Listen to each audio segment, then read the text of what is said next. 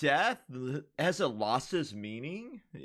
No, like before we even get into the topic, there this is technically the season 1 finale of Controlled Chaos podcast, because if you didn't know, these go out on all of your podcast providers, like Google has one, like Google Podcasts. I actually use that one at work quite a bit because I can make a playlist of all of the shit that I want to listen to. The Spotify, anything that Anchor has provided out to other than Apple Podcasts, because that one you have to pay a fee to be on, and that's annoying. This is a season 1 finale, and there's a reason why it's a season 1 finale, and it's because I take like a hiatus around this time of year just to decompress around the holidays and kind of be surrounded by the ones that I love, yada yada sappy shit. But also because this is like a very difficult time for me personally, because I lost a lot of people that were really close to me around the holidays. So this is kind of like my mental vacation. So any and all like Control Chaos or Chaos Squared or Control Chaos Studios stuff, all 3 channels, plug them right there at the beginning, get it out of the way, it'd be less annoying. All of that will be kind of anything that comes out after today, as of like 11/23/2022. Hello from the future if you're watching this. But anything that comes out after this is just going to be like pre-recorded up until around the week of New Year's Eve, because I don't really know what all is still going to filter out. I have a couple of things I've been working on the sides that'll go out on other channels, just so you're aware. And any issues in the Discord or any ideas, topics you want to plug in the comments or DM to the channel Twitter can be answered, by either Luke or Red or whoever is running the socials while I take my little digital detox. But we're talking about death and how it's kind of lost its meaning potentially in anime and manga. I know the one that you want to get to, Luke, is the one that just got animated here recently, so I'll let you start. Yeah, so this was kind of my idea from just the thought that I had way I think it was a year. I think it was a year ago when the actual war in My Hero ended, and you guys obviously uploaded a video of like this was the worst war in anime and manga, and Let me actually look when that came out. I could be mistaken, so don't so until Vex corrects me, just gonna say it. But yeah, it was mainly what Red said in that video about Krust's death, the shield hero. No relation to now. That was a bit of a racist voice there, but just go with it. No relation to Naofumi from Rising of the Shield Hero, but yeah, how his death and Red was joking about it, like he was the one who did so much in the series. Like how many chapters was he in? And it was like the bare minimum. And I was just thinking, like, when the anime comes out, people are going to be like crying over his death. And sure enough, the amount of people that I have seen reacted to the episode when it happened, that were legitimately upset with Krust's death. I was just there, scratching my head, thinking like, what did Krust actually do in the series aside from save Aizawa and just battle Nomu, which is basically what everyone else in the series does? It was roughly a year ago. I think it was baked into one of the early return podcasts. Yeah, but that's the point I wanted to get over here. It's just like, really, what did Krust actually do? And I actually messaged on Twitter. I didn't like complain about it. I just said to one of the reaction channels, like, oh, when your co-host was crying over Krust's death, calling him the true number 1 hero, I was just there scratching my head. What did he actually do? And they were very civil about it. To be fair on their part, they weren't arseholey about me saying like, oh, screw you, blah, blah, blah, or that, like some other reaction channels that me and Vex have had contact with in the past. Oh But yeah. yeah, Let's not dive into that. let's not dive into that. But you know what? I know one of them actually watches us now because they DM'd me. Really? Mm-hmm.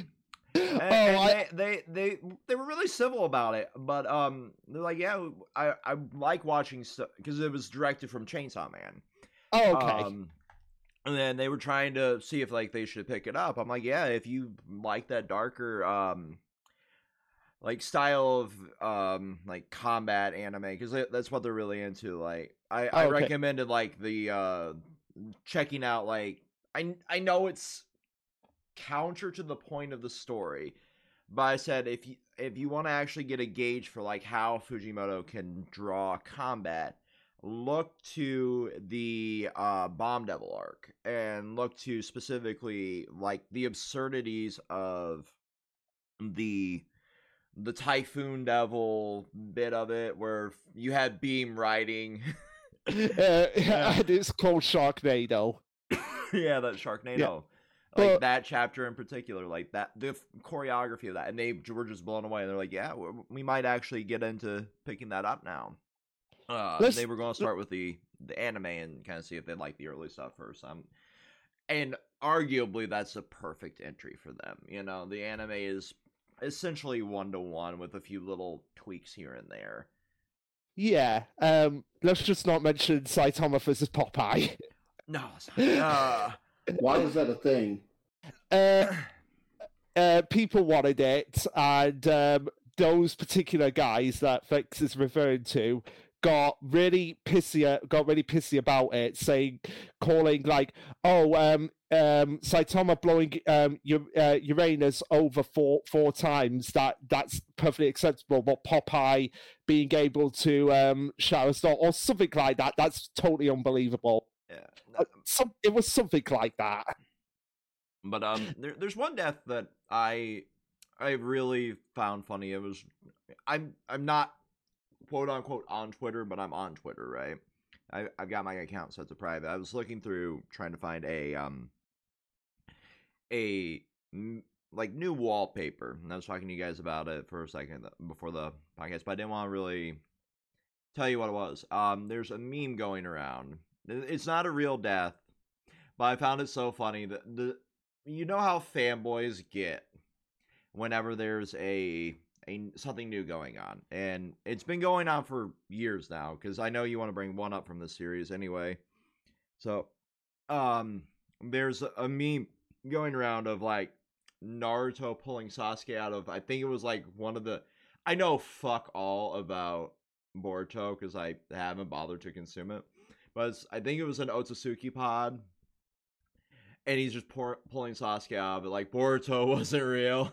It's okay, Sasuke. I'm just sitting here dying. I'm like, I get it. You don't like Boruto. I get it. I don't think it should have existed either. But I'm not going to sit here and go to they literally drew this masterful artwork of him being pulled out of this pod just to shit on this series. Imagine having so little of life to do that. I just couldn't wrap my head around it, but it was so funny at the same time. I'm essentially cringe laughing at, you would call it, at it. I'm going to see if I can find it while you talk about Kurama. Yeah, so just to give context, this isn't something I picked. This was from one of the people in the Discord server, OneSmart. I imagine. Well, no, they didn't say this to me, but I imagine they probably would want to bring this up. But yeah, Kurama, or however you pronounce his name, the nine-tailed fox, and his death recently. Yeah, you said the name right, Luke. Oh, right, and his death recently in Boruto. Now, eventually we are going to be, after we do the whole Power Rangers retrospective, I'm going to be diving for the first time into Naruto. So there it is, and mod stuff, by the way. Oh, okay, so that'll be an experience for me to find out exactly if all the criticism is justified about the fourth grade ninja war. My best friend is actually sitting down with her husband right now and going through all of Naruto because he had never watched past like the tuning exam, I believe is what she told me. It has been and just to go through all of that, it has been since my car wreck just to get to that arc. Wow. Because not only, and this is a criticism I have of everything in its existence since streaming has started, you cannot find hardly ever, unless it's all on one platform, you are going from platform to platform to platform to try and find it dubbed. It is so fucking annoying to find an entire series dubbed unless it is all exclusively on one platform now. So, back in the day, you had all the Power Rangers on Netflix. Which they really need to bring back now, since Power Rangers is exclusively going to be on Netflix with Cosmic Fury. There shouldn't be even that much issue for them to do so at this point. But, like, to watch up to that, it has taken 3 fucking providers. It has been 3 platforms. It is so annoying. I looked, because I was trying to figure out, like, where the hell Bleach went, right? This was before it was announced that it was going to, you know, quote-unquote, the Disneyverse. Now it's all on fucking Hulu. Like, but I was looking, because I was going back through, a reread. But I was looking for a thumbnail for something, and I wanted it animated. And I wanted, like, the beginning of the Fullbring arc for a thumbnail. And instead of, like, having to go through and just scour the internet, I'm like, I'm sure I can go on fucking Netflix, take a screen grab. Nope, not on Netflix anymore. Nope. And I ended up succumbing to going to a fucking pirate site at that time. Because I'm not going through every goddamn app on my phone or going through every website. I come to find out it's all on Hulu now. I could just logged into Hulu and just been like, there should be around this episode. I could have also Googled it, but I was scrolling through this pirated website trying. It's so annoying. But that leads me to one of mine that I feel like is overshadowed since we're talking Power Rangers too. And it was unfortunately brought by, like, real life events, and it was Kendrick's death. It was the first on-screen death of a Power Ranger. Yeah, and it's like when you see that, like, I think Linkara in his History of Power Rangers put it best. Like, he was like, I'm tired of all this false drama. Everyone's telling us to get out of there. We all know what's going to happen. She's going to destroy the sword. We're going to talk about friendship, and then he sees it. It's like, oh, didn't call that.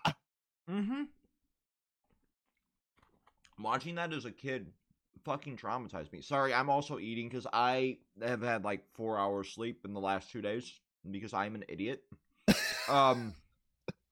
Fully accepting that. So I took a nap before I did this. I had my last occupational therapy appointment today. I am up to 75% on rehabbing my arm. But in an American tradition, they are no longer going to pay for my my therapy because the progress is so, like, minute that the insurance is like, it's not cost worthy. And when they told me the price of paying for it out of pocket, which was $3,000 fucking dollars per appointment, I said, no, I'm good. Just give me a bunch of exercise so I can work it into my routine at home. I'm not paying $3,000 to sit here for an hour. Seriously? American healthcare, am I right? Yeah. But seeing that as a kid traumatized me, and I didn't really grasp at the time because I was like 5 when it aired, right? Like, what was going on? You know, I knew Kendricks was gone, but I didn't really, like, kind of grasp it. And you can joke all day about Power Rangers being, for kids, but the message of death and like the fact that not everybody is going to be here forever or be part of your journey in the case of the Power Rangers is a very dark message to be aiming at a arguably like a group demographic of like 6 to 12, or whatever you want to group. It's TVY 7 at the end of the day. Here in America. There's a very dark message to bake into that, and it was a powerful message. And then you look to stuff like Crust today, and it's still the same demographic, but it seems to have less weight because in a cast of what is My Hero at like 200 characters, it's something. It's on Bleach's level of like characters, because you got like all the heroes in Class 1A, Class 1B. You've got some in the support class, the teachers, the heroes, the League of Villains. But like when you break it down, like even in Bleach, like they did it better. Yeah, because they had an entire arc like themed around them before they, do something else. Like you got to know them at least a little bit. Yeah, so you get attached to them. Right. Yeah, you got to know like the most prominent ones, that the ones that you're going to stick around with, and even now, like with the Thousand Year Blood War arc anime, to Kubo's credit, it's very obvious that he is heavily involved, because it's like we got more stuff, like we've got more stuff with Chojo Sasakibe then in the manga. Like we got to finally see what his actual Bonkai actually does.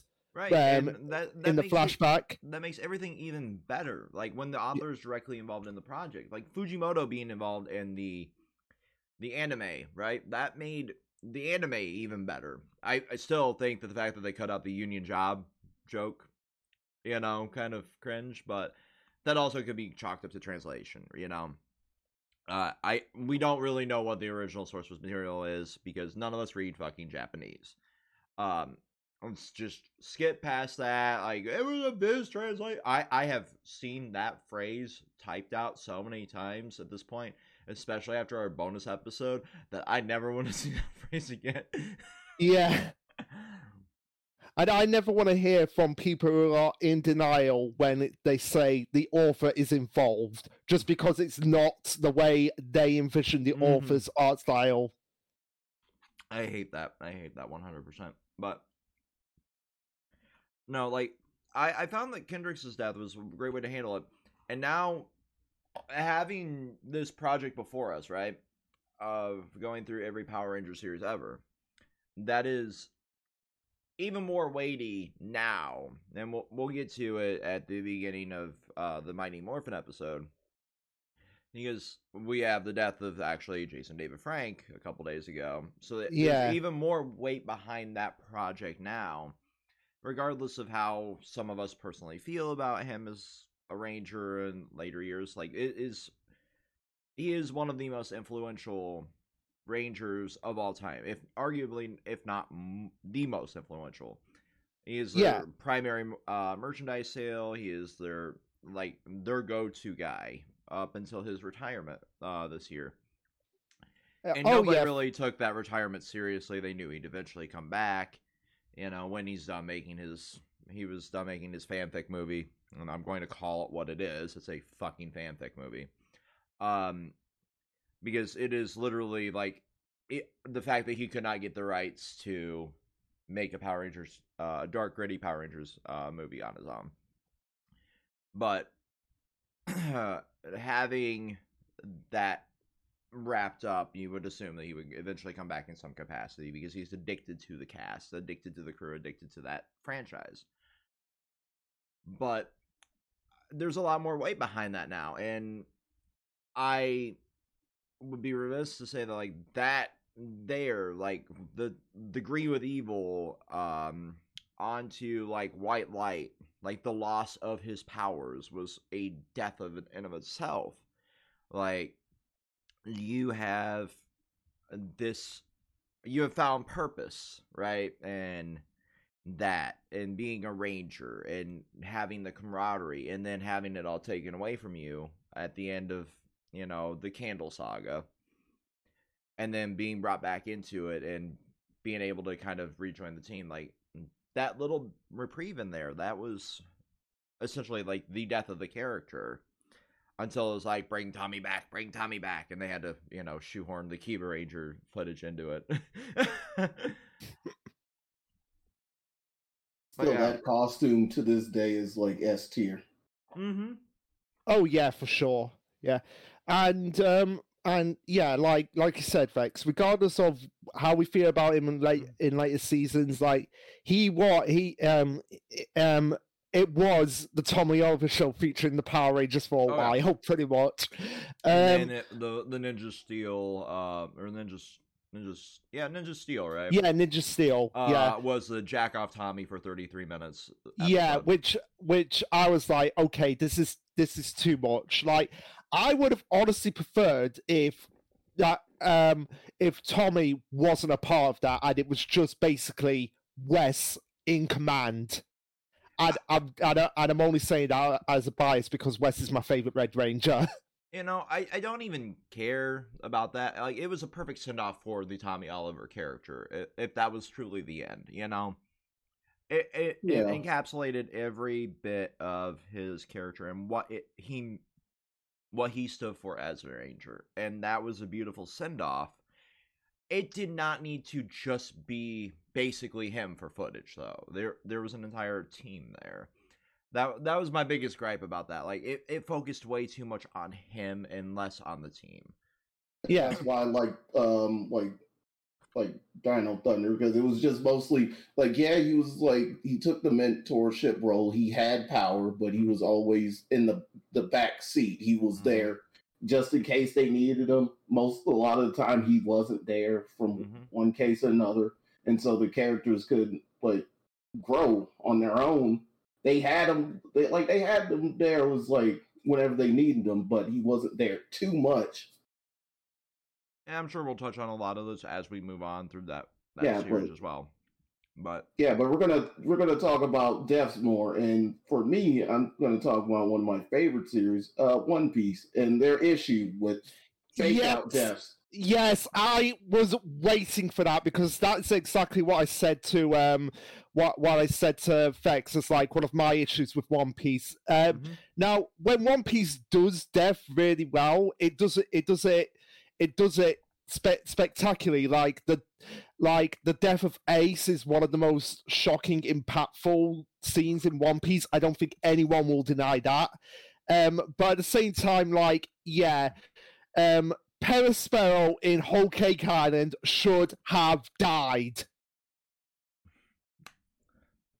And I'll let you go on as Son Getsu. I was gonna go with the kind of I like the way you're going with that, Luke, but I would go with like a better example. Pell. Oh yeah, how did he survive? Oh no. Oh. It's like sometimes you just can't have your cake and eat it too. Yeah, and to all those people out there who are like, One Piece is perfect, there's nothing wrong with it. There are things wrong with it. It's like another gripe I have with One Piece in regards to death, it's like all the deaths are reserved only for the flashbacks. That is one of my main issues with One Piece. It's like, oh, what is this character's backstory? It's probably going to involve someone dying.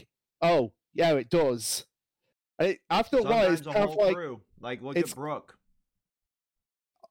I will say, as much as I criticize deaths in flashbacks, like Brooks is like one of the most tragic ones. And having met Ian Sinclair, like, that man learned to sing for that flashback. Wow. Like, he learned and took the time to pour his heart and soul into that. And I could not have more praise for somebody that is that dedicated to a franchise, Yeah. But at the same time, like, I have so little to weigh in on One Piece because, like, it's not something that I read regularly. I've mentioned many, many times I pick it up, I put it back down, I pick it up, put it back down. at this point, like, I'm just going to let it wrap up and then binge it, and I'm probably going to fucking love it at that point, because, like, I have an annoying habit of, like, if it's too long running and I try to pick it up, I get overwhelmed, you know? Let's say just go arc by arc. You want to read a particular arc, all right, just give it a rest, and then back later, go to the next arc, and so on. Yeah, that could work. Like, I was doing it to the point where I was, like, caught up while they were covering the whole Cake arc, and then, like, now there's, like, what, 300-400 chapters more? Like, people complain about certain arcs going on for way too long. Like, you want to know how many fucking drug ass. You want to know how long the Wano arc actually is? I'm guessing it's like 100 chapters. No, 149. Jesus Christ. Yeah, and people are saying, like, that shit went on for like 2.5 years. It went on. No, actually, because we had the pandemic. We had the pandemic. Oda takes breaks. It went on for 4 years. Jesus. Yeah, it started in 2018 and it ended this year. That makes sense, but goddamn, like, I will say, like, you cannot have something run for 20 plus years and there not be issues with something. Yeah. I don't care how perfect in your head that author or that artist or that developer is. You cannot have something go on for that long without there being issues or things that have aged poorly. Look at fucking South Park, for example. There are episodes in South Park that have aged terribly, and I fucking love South Park. Oh yeah, I do as well. Like, even back then, like, well, like, actually, since it does have a death in that episode, I might as well talk about it. So I'll just mention the one last thing that I don't like about One Piece. Going on what you were saying, so about the fake outs. Sabo should have died. So, like, here's the thing: Sabo was meant to be dead in Luffy's flashback. He shows up in Dressrosa, and then it's been like, oh wait, there is actually someone in charge of the world, and then there's this big giant laser coming down on him, and it's just like, they're not going to do another fake out. Right, because of his abilities, like, more than likely he's still alive. Like, lasers aren't going to kill him. Yeah, but still, at the same time, it's like, really, we're doing this again. Sabo is dead. Right, do it with another character, or, like, probably not do it. Like, have him, like, on a boat, and he witnessed the island get obliterated. Yeah, or, like, here's an idea. Here's an idea. Do a twist with it, like, make it out like, oh, there's someone in the Marines that was actually in cahoots with Dragon, and it's someone we actually know very well. Someone like that would have been shocking. Yeah. But yeah, at the same time, using Sabo again, it's like, really, come on. I even have, like, an issue with that in Wano. Just, like, quick, like, little note for, like, the people listening. I will, like, briefly reference stuff that happened in Wano. If you're not fully caught up with just the one that the constant fake out deaths with the samurais, and it's like why? Like, why is like, and it finally went through, and there was finally death, but it was 2 members that we knew, but we didn't really get, like, that much with them for it to even, like, for there to be any, like, impact from their deaths. I'm sure, like, some of the characters may have felt that, but we didn't get to see that either, because there was, like, you know, quick, like, flash forward to, like, recovery and all that, so it wasn't the best execution for any of that. Oh no, for sure not. So that's really all I had to say on One Piece in regards to death. But yeah, going back to what I was saying, South Park, one of the episodes that I think has aged poorly, and even I don't think it even aged at all. I think it's my least favorite episode. It was my least favorite episode back then. It's still my least favorite episode now. Stanley's Cup. Okay, yeah.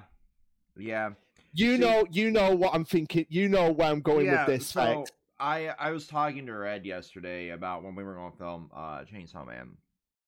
I had mentioned that we were filming this first, and then he could even be a part of it if he wanted to. He's not home from work yet, apparently. But he had mentioned that he keeps getting South Park sounds on TikTok, because, like, there's a sound that you put over your video. That's kind of how, then you can kind of meme along with it, or do the little dance, or whatever. If you're on social media, you know how the fuck TikTok works. I don't know why I'm trying to explain TikTok. But if you're extraordinarily old, it's just Vine. Right, it's just Vine, basically. That's a great way of putting it. But he keeps getting, like, videos that have South Park sounds. One of them is like that you're gonna kill yourself. I tried, man. I tried. That sound. He's getting a lot of the Satan sounds popping up. He sent me a few of them. I'm like, oh, that's from the. He's like, I need you to take me through the run of South Park. Like, give me the best episode. Like, there's really only like 7 or 8 super bad episodes. Anything with fucking Pip in it, and then Stanley's Cup. I would also state the episodes that focus on Tally are really bad. Oh, I love Tally. I will argue I really hate Tally. I will argue that the Tally Randy team up was one of the best things ever. I grew up with somebody that was just like Tally, though. I think that's why I find him an endearing character. Oh yeah, but also a very annoying character. I will give you that. But yeah, Fex, how can you not love the Great Expectation with Miss Hamilton's Genesis device?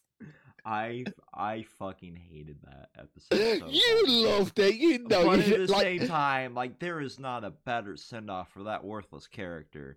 Pip was the epitome of everything I hated that few seasons he was in there. And I was so glad that he's never come back. Yeah. And I love how when people ask them, like, is he really dead? Well, he looks pretty dead to me. Yeah, he got curb stomped quite literally by Mecha Streisand. He's dead, yeah, guys. We killed the kid. We did the one thing you can't do on television. We killed the fucking kid. Because he wasn't explicitly what are you talking about? It was pretty easy to do in Promised Neverland. But like on like daytime television, like, you can't show the death of a kid unless it's in a medical thing. Yada. It was a rule of television for the longest time. Okay. Just like Carlin's words you can't say on television, which is still to this day one of my favorite skits of all time. But yeah, like, the death of that fucking kid, like, it was so shoehorned into this plot of a worthless episode of nothingness. It was there to pad time because nothing happened. Apparently, what it was that because the episode before it was the Cartman in the Future 2-parter. Yeah, so I feel like they were just so exhausted after that they literally just shoehorned that episode. And it's like has the worst ending of any South Park episode. Like just that, just like there is nothing funny about it. It's just like meant to be a parody of the Mighty Ducks, but like it's with kindergarteners and adults, like beating them up as if they were adult players. Oh yeah, so there's a famous documentary for those that aren't aware of like how South Park functions called 6 Days to Air. And basically, like, the way they stay so super relevant is because whenever they are producing a season of South Park, back in the day especially, they were given 6 days to or create an episode. During the elections, they had to rush edit the ending of an episode just because the results that they had predicted in that were wrong. and that was like the equivalent of like in the anime industry of like crunch, of trying to get it, you know, out and edited properly back to Comedy Central just so it airs accurately. And like there's a lot to say about the dedication to staying accurate and relevant, but at the same time, like when it's a slow news cycle, you can tell that it kind of lulls in this, you know, quality just a little bit, because there's nothing to be topical about. That's kind of how we ended up with like the Integrity Farm shit going on for so long, because there wasn't really a lot, because they did not want to at the time. I'm saying the T word. Yeah, we're far enough in. During the Trump administration, that they didn't want to continue to harp on him, because like that was the entirety of the news cycle. It was like, what did Trump fuck up, or what did he do that was wrong at that time, you know, or what was newsworthy about that? And that was all the news was. So like you had Integrity Farms drag on for 2.5 fucking seasons during the end of his presidency, and Mr. Garrison being like the, you know, insert character for Trump, as he is usually the insert character for the topic of the week, back in the day as well. But back then, you know, there wasn't a whole lot going on that wasn't that. So they are like, well, medical marijuana and recreational marijuana is being legalized pretty much everywhere. Our show is based in Colorado. Colorado is like the godfather of like the first state of ever having recreational marijuana. Why not? I mean, you had the famous episode where Randy grew his sack to the size so he could do the bouncy ball on it. Because of course he fucking did, because he's Randy Marsh. He's Randy Marsh, and he could just...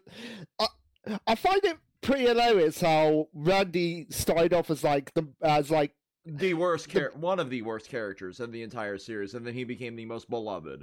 I was the most beloved and worst character in retrospect.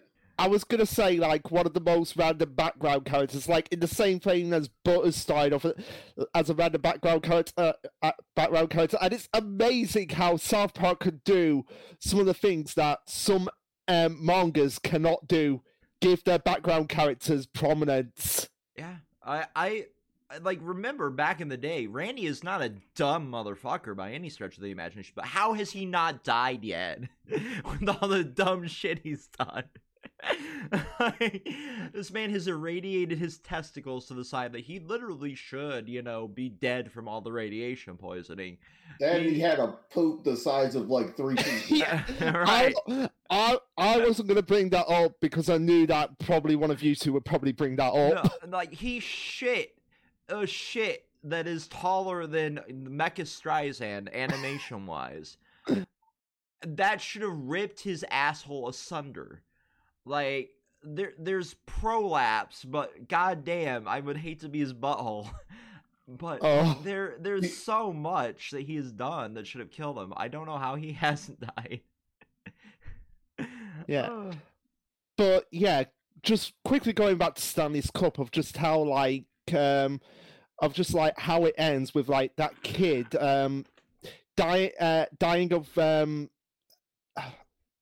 dying of cancer. Like, there's no other way I can get around it. Yeah, and like, then say the word. Like, he died of leukemia, I believe, was the type of cancer. Okay. That's one episode I do tend to skip on my rewatches. Yeah. And the worst part about it is, like, it makes it out like there's going to be like repercussions for Stan at this episode, because it's like you have Kyle saying like, "Oh, don't let my brother get hurt in this game. He lets his brother get hurt in this game," and there is virtually no. It's like literally the next episode. It's like, I don't know. This is like South Park. Like, not all the episodes I've considered, but it's literally like that episode never happened. It's like it got Thanos snapped after it aired, as it should. Yeah, but I feel like that's what makes me hate it more, is the fact that there was no repercussions. Oh yeah, like that was my biggest issue with that one, because like they'd set up like Stan to be this menace. Like he kind of became a criminal on his own right. It was a civil infraction, I don't know, he got a ticket, blah blah blah blah blah. But like he was the bad boy for the episode. He had to go and pay his dues. So he's teaching these kids how to play hockey because he used to play hockey.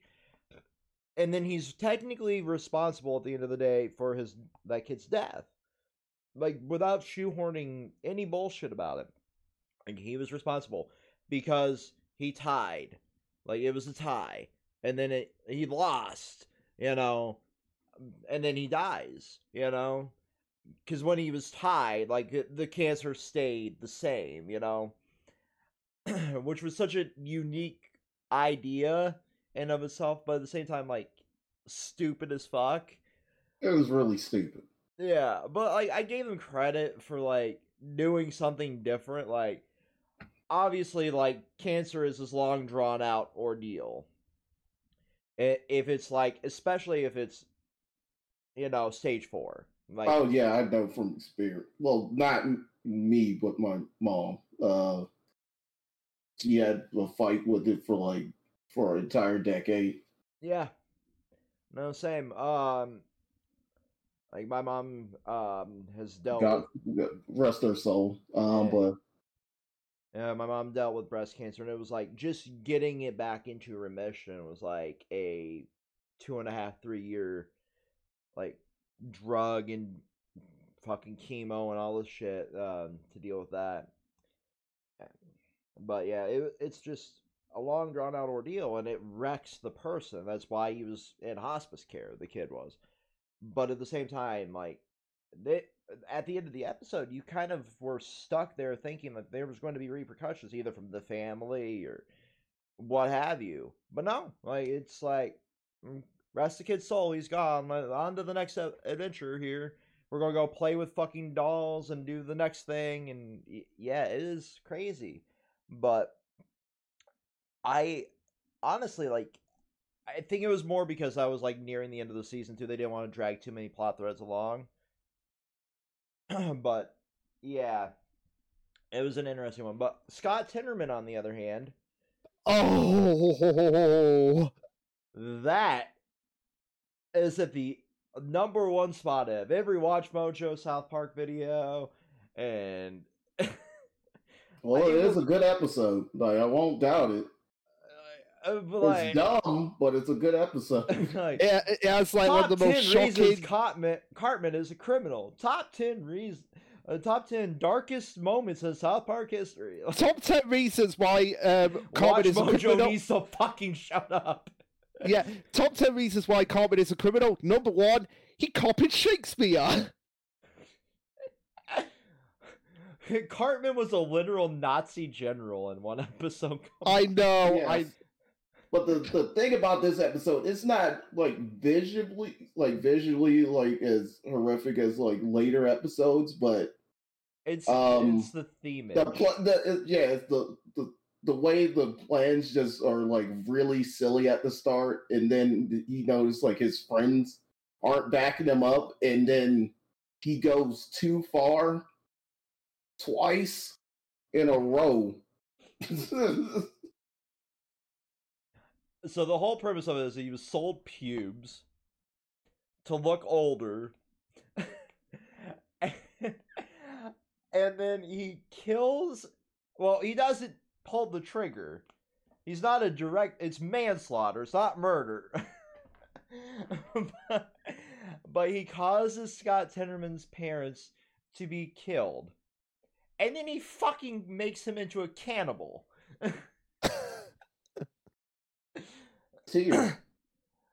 And we've had Pie Jams join. What's so unique about that episode is years down the line, when Cartman thinks he's dead, he's trying to make amends with everything, and he just can't pass. What was it, he couldn't pass over if he didn't make amends? Butters was the only one that could see him, kind of thing. Yeah. But he's sitting there while Scott Tinnerman's at his parents' grave, apologizing for making him eat his fucking parents. And I'm sorry, Pie Jams had to come in at that moment. He's over here definitely. But no, that was just how South Park handled it really well. Yeah, even seasons down the line, there were somewhat repercussions for the actions there. Yeah, and also as well, like even further down the line, it's eventually revealed like Cartman and Scott Tenorman are half brothers because Scott Tenorman's dad is Cartman's dad.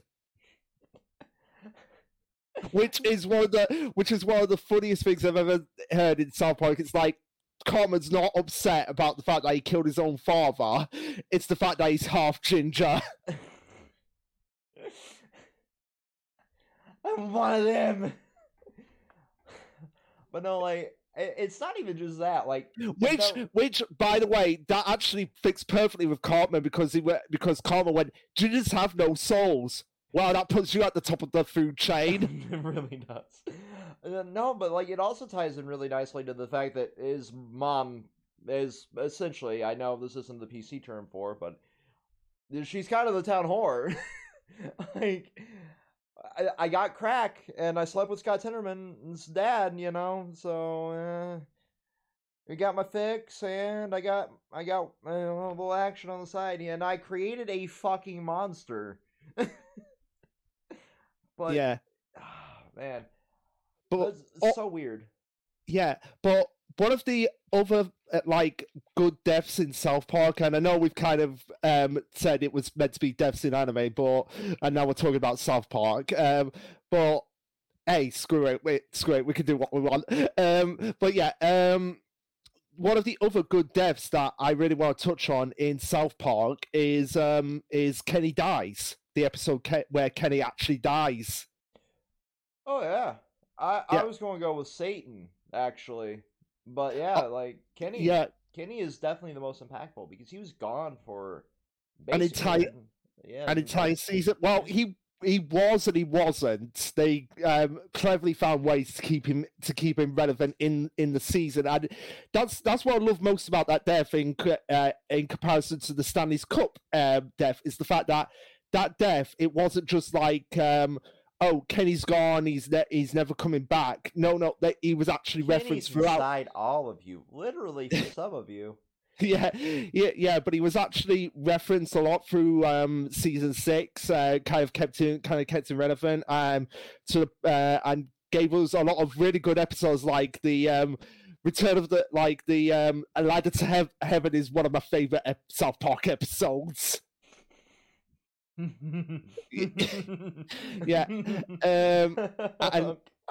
and then it kind of circles back into him actually coming back at the end of the season. I love Ladder to Heaven for another reason than you probably. Which is something like I said when you did that years ago. Like I can't believe I'm saying this, years ago when you did like the cartoon tier list. When I said like that's what they should have done with Brian in Family Guy. Mm-hmm. Yeah, they should have. Because if you look at modern Family Guy, like post 2016, I'd say Brian is literally the worst. He has taken the role of Quagmire as the shittiest quote unquote human being on that show. I don't even want to say I'll watch Family Guy anymore. I see more of Family Guy on fucking TikTok than I do on my own television at this point. But Brian as a character, I would all yeller him if it was my dog. I don't understand. I'm saying that like 100% with sarcasm. Obviously, don't come after me, PETA. They have no room. They have some meat plant to go bitch about. No, I'm just talking about like the many horrible things they've done in the past. They have absolutely. PETA yeah, and also they're the biggest hypocrites ever. The only people that like PETA are people that just think that they advocate for animals. They are a disgusting organization. They help fund kill shelters. They are the worst. How to get them to block you on social media is post a picture of a hot dog in their comment section. I have tried that and it works. But anyway, like that, he's the worst. But like having the Kenny episode, where he dies, like that has such weight, and it gave us some of the most iconic moments in the fucking franchise when you actually break it down. Like, you have moments like the Loch Ness Monster joke because of that, you know? And that is like one of the most quoted South Park references on the planet. And if Kenny hadn't died, that wouldn't have happened. It's just insane. Like, I cannot believe that video is almost 3 years old at this point. That tier list. Where the fuck is time gone? I know. But I will say, like, the reason I like that Ladder to Heaven bit is because it deconstructs how cash grabby modern country music was around the era of 9/11. And I love that it put a little bit of a knife in the back of Alan Jackson and the fact that he made a fucking career off of basically, let's call it what it is, gore porn. Because he made a whole, like, 9/11 album. Oh, I just call it 9/11. 9/11. Oh my word. So they're just over here parodying him. But yeah, no. I grew up with a dad that loves country music. And today on the way to go to my occupational therapy, because it was just on the way to his work, I just rode with him. And has anybody, I know this is a tangent, has anybody heard the Bo Burnham skit about modern stadium country? No. So there's I hadn't heard this one in particular. No. So he has a song called Pandaren, and it's about country music artists that have never experienced the country life. Like, they basically have never had to, like, go and, you know, plow a field or do anything. They just make money off of that demographic, usually referencing, like, little keywords, and it just sells out stadiums because they're like, oh, he's just like one of us, but he's really not. So there was a country music artist, I'm going to get sued for this, but that allegedly, I'm going to Simon Whistler it, allegedly wrote an entire song about his, like, military dad's old pickup truck, for example. Not going to name the artist, but, like, everything that kind of dad would hate, he's doing, but he's driving his truck. And I'm just over here like, oh, this is 100% what that song, that comedy sketch song was about. I'm just fucking dying because he's listening to this. But yeah, like, that kind of music has no soul, no substance, no anything. I fucking hate everything that it stands for. But anyway, on to an anime-ish one. You had mentioned Avatar, and oh yes, because if we're talking about deaths in anime and anime-ish series, you have to mention The Legend of Korra, because it's like Nickelodeon, who is famous for just having 24/7 SpongeBob, SpongeBob SquarePants, and iCarly at one point, and iCarly, and people were just thinking like, Legend of Korra is not going to take any risks whatsoever. Does, in my opinion, one of the most brutal deaths in any. It's basically like, oh, you think we're not going to go that far? Yeah, we are. Mm-hmm. The death of the Earth Queen in Legend of Korra. Yeah, like, when it wanted to, Avatar could be very, very dark. And that's one of those, like, I wasn't expecting back in the day when that was airing. I was 100% expecting it to play it safe because this is a kid show. Let's call it what it is. It's a fucking kid show. But at the same time, like, Korra did something really unique regardless of, like, your feelings of, like, how they kind of, in a sense, queer-baited until the comics came out. But at the end of the day, like, they were able to do what they could with that demographic. And it's so annoying that it's overshadowed by, like, the Korosami ship, you know? They got away with a lot on that show. Yeah, like, just when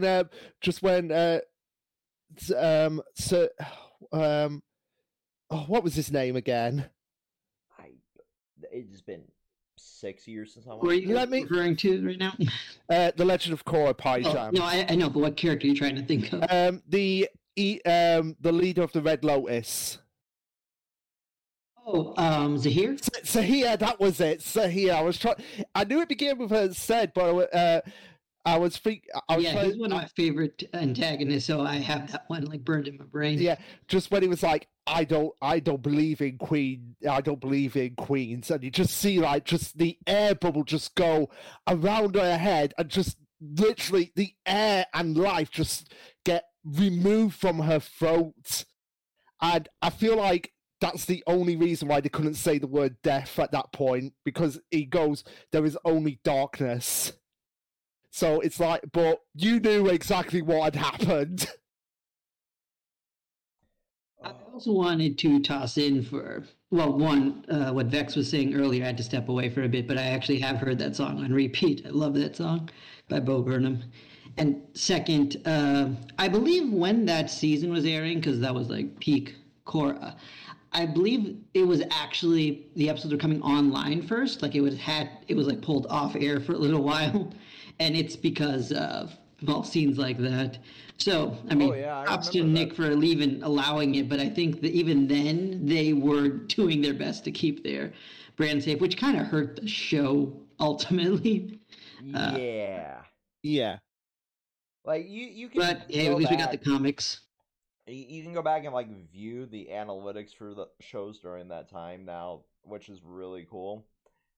So I was doing that for something that I was going to work on, and I decided to drop the project because it was just so much data for what I wanted to prove, that just researching the data alone, I was going to do it for part of the Power Rangers and talk, by the era, because I wanted to like prove a point for like the Disney era versus like the Neo Saban era and shit like that. I was gonna make it like a whole side thing on another channel. I didn't know if I was gonna put on like Chaos Squared, or try to barter with Red to put on Chaos Squared, or put on the studios channel, just so it didn't bog down the analytics for the main videos. But there are fucking spreadsheets, like 6 Google Docs deep, of like how, like season to season to season to season, especially like around the certain episodes in particular, like things would shoot up and shoot down.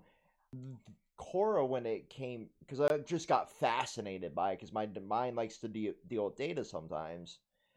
Like Korra, around the time that it was going like online first and then going on there, like you could just see it drop off like hard. So that tracks. Like it really did hurt it going online only, because a lot of people didn't want to deal with that back in the day. That was like before Netflix and all that was like super mainstream, to where like people were cord cutting to begin with and just going online for their entertainment. So like having that sharp drop off helps it get that like early acts treatment, so to speak. Which is unfortunate because and like Nick at the time was also like very hard to watch things online too. Oh yeah. So I mean, I tried because how much I loved Korra, but it was not quickly easy. Mirrored onto other sites that we won't mention, but yes, that they did not pick good times for that, and I think they did that by design, because they wanted to protect their brand at the end of the day.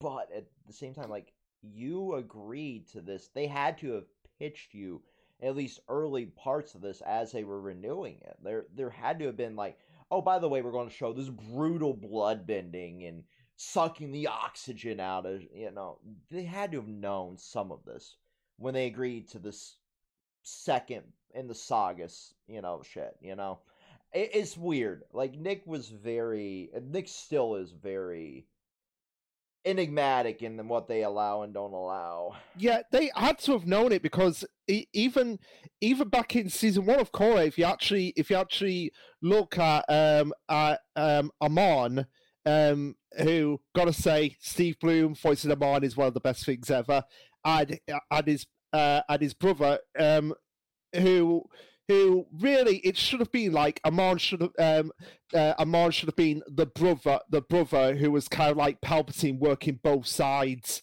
It really shouldn't have been a separate character because it seemed like, yeah, this is clearly something Amon would do, all his actions. But that's a tangent for another day. But yeah, even back in season 1 where they had to have known because literally the way they die is like they commit suicide. Yeah, no, I'm kidding. Like you were okay with suicide, but not a lesbian kiss. You were okay with suicide, but we got to time slot this on a website first to kind of filter it out because of like this brutal death. Like it was so bizarre. I've never understood their reasoning for that one at all. It's almost like they wanted to kill the show off after season 1, but they couldn't get out of it. It's kind of like on the Loud House, right?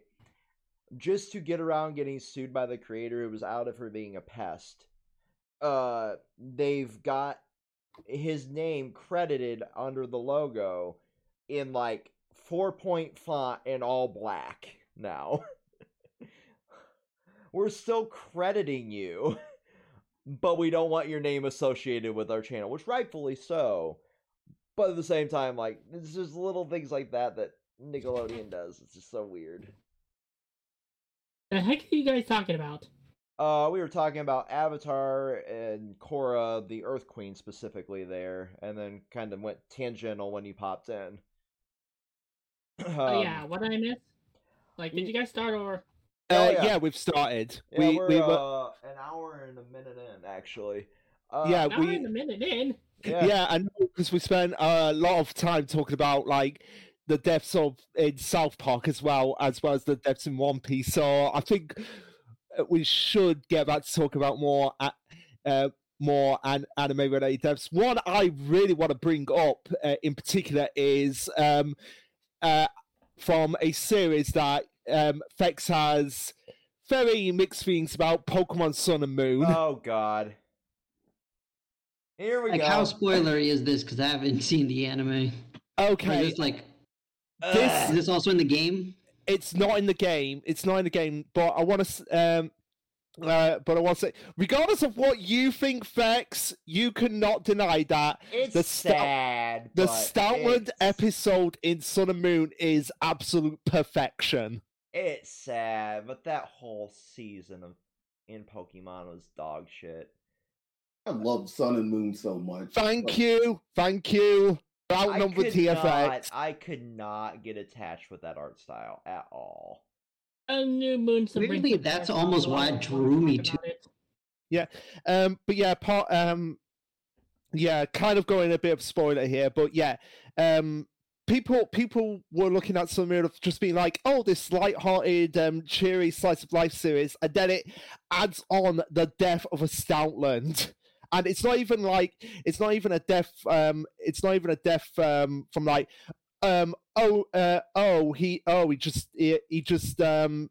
he just died off screen. No, they really drag it out. Like they make it out like this Stoutland is so weak. Like when Ash picks him up in the actual episode, he comments like, it's lighter than it should be. And when he goes to the Pokemon Center, the nurse is like, he doesn't have much time left, and it's just you just see it fading away, and it's beautifully done because you have this tree right next to where Stoutland is, and the leaves keep falling off, and it's very representative of Stoutland, how much time it has left, and then you just see the single last leaf drop off as the Stoutland just fades into the ether, and then it's just gone, and it's just it really just tugs at your heartstrings. And literally throughout the episode, there's virtually no dialogue. It's just watching this Pokemon its life end, but at the same time, the Pokemon that it's looking after, it gets the courage like, okay, he's okay. I can go on with my life. So that was what I wanted to say on that. I don't know if Son Getsu had anything else he wanted to add on. No, you perfectly described the episode. So yeah, if there's one episode of Sun and Moon that I can honestly recommend, it's that episode. it's definitely what I call the dick kick episode, but it just that season is it's not for me. I'll have to watch it to make my own opinion there. Because weirdly, the art style is what drew me into it. Because with Pokemon, I've watched that show since I was a kid, but because of that, I also dropped in and out of it. I think around like Pokemon Black and White time was when like I wasn't able to keep up with the regular. Oh god, anymore. we do not talk about Pokemon Black and White's anime. I heard that, and so when I saw like Sun and Moon was taking like a different art style. I did like some of it, it but had some of the most unique ideas in it.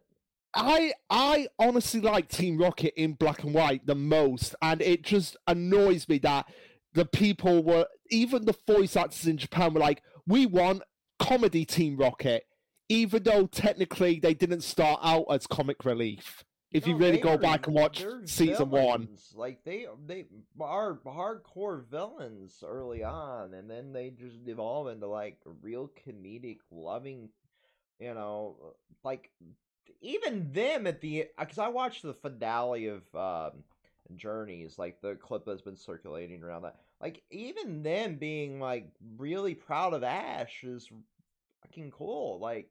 Yeah, I'm not going to deny that. And side note, Leon versus Ash, one of the best battles in the entire Pokemon series. Like, I didn't watch the battle because I want to, experience the battle when I watch the season, but, like, I watched, like, that slideshow of, like, everybody reacting to his victory. Like, that there encapsulates, like, 25 years of television in itself, But, and I love, like, that art style for Pokemon. Like, Journeys is what I picture Pokemon as, Like, that was 100%, like, everything in my brain. Like, this is what I'm experiencing when I'm playing the game, even. Still need to buy Scarlet Violet. I hear it's great. And let me know your team in the comments if you made it this far, actually. Let's get that interaction up. Let me be a YouTuber here for a second. But no, like, that one was really heartfelt, but at the end of the day, like, no, Team Rocket were villains. I never understood like why they turned them into comic relief, but I do kind of like it at the end of the day. I'm kind of mixed on it. Sometimes I do like them as comic relief. I feel like it's just like the notion of the notion for before Black and White to have them in every single episode. They're not needed in every episode. That was annoying. 100%. Like Pikachu's goodbye. Like, did they really need to be there? No. They didn't need to be in shit like Bye Bye Butterfree either. Like, at the end of the day, like, though, Team Rocket does not need to be in every episode. Team Rocket is there to capture Pikachu. Yeah, that's their mission. Topic again. It's deaths in anime and deaths in fiction, technically, but like the reason, like, I want to touch on one other thing for Pokemon before we get back to that is the clip that was circulating. I don't know any context of it, but the fucking Gengar that got left by the trainer. Oh god. Think how long that Gengar would have been there. 3 years. It was there for 3 years. But think if it hadn't found out what was going on, how long that would have been there. That Gengar could have been there till the trainer died. Oh god. Yeah. That's just another, like, weird, like, thing in Pokemon that I absolutely love. Like, that Gengar was 100% loyal to that trainer until he found out that he betrayed him. Yeah, and now he's loyal to Ash, and he's one of my favorite Ash Pokemon.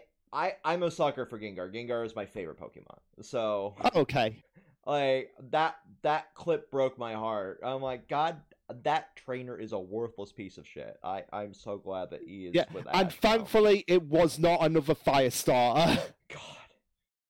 Reminds me of, like, Charmander almost dying horribly in the rain. Right. Oh god, yeah. Like, Pokemon is incredibly dark when it wants to be.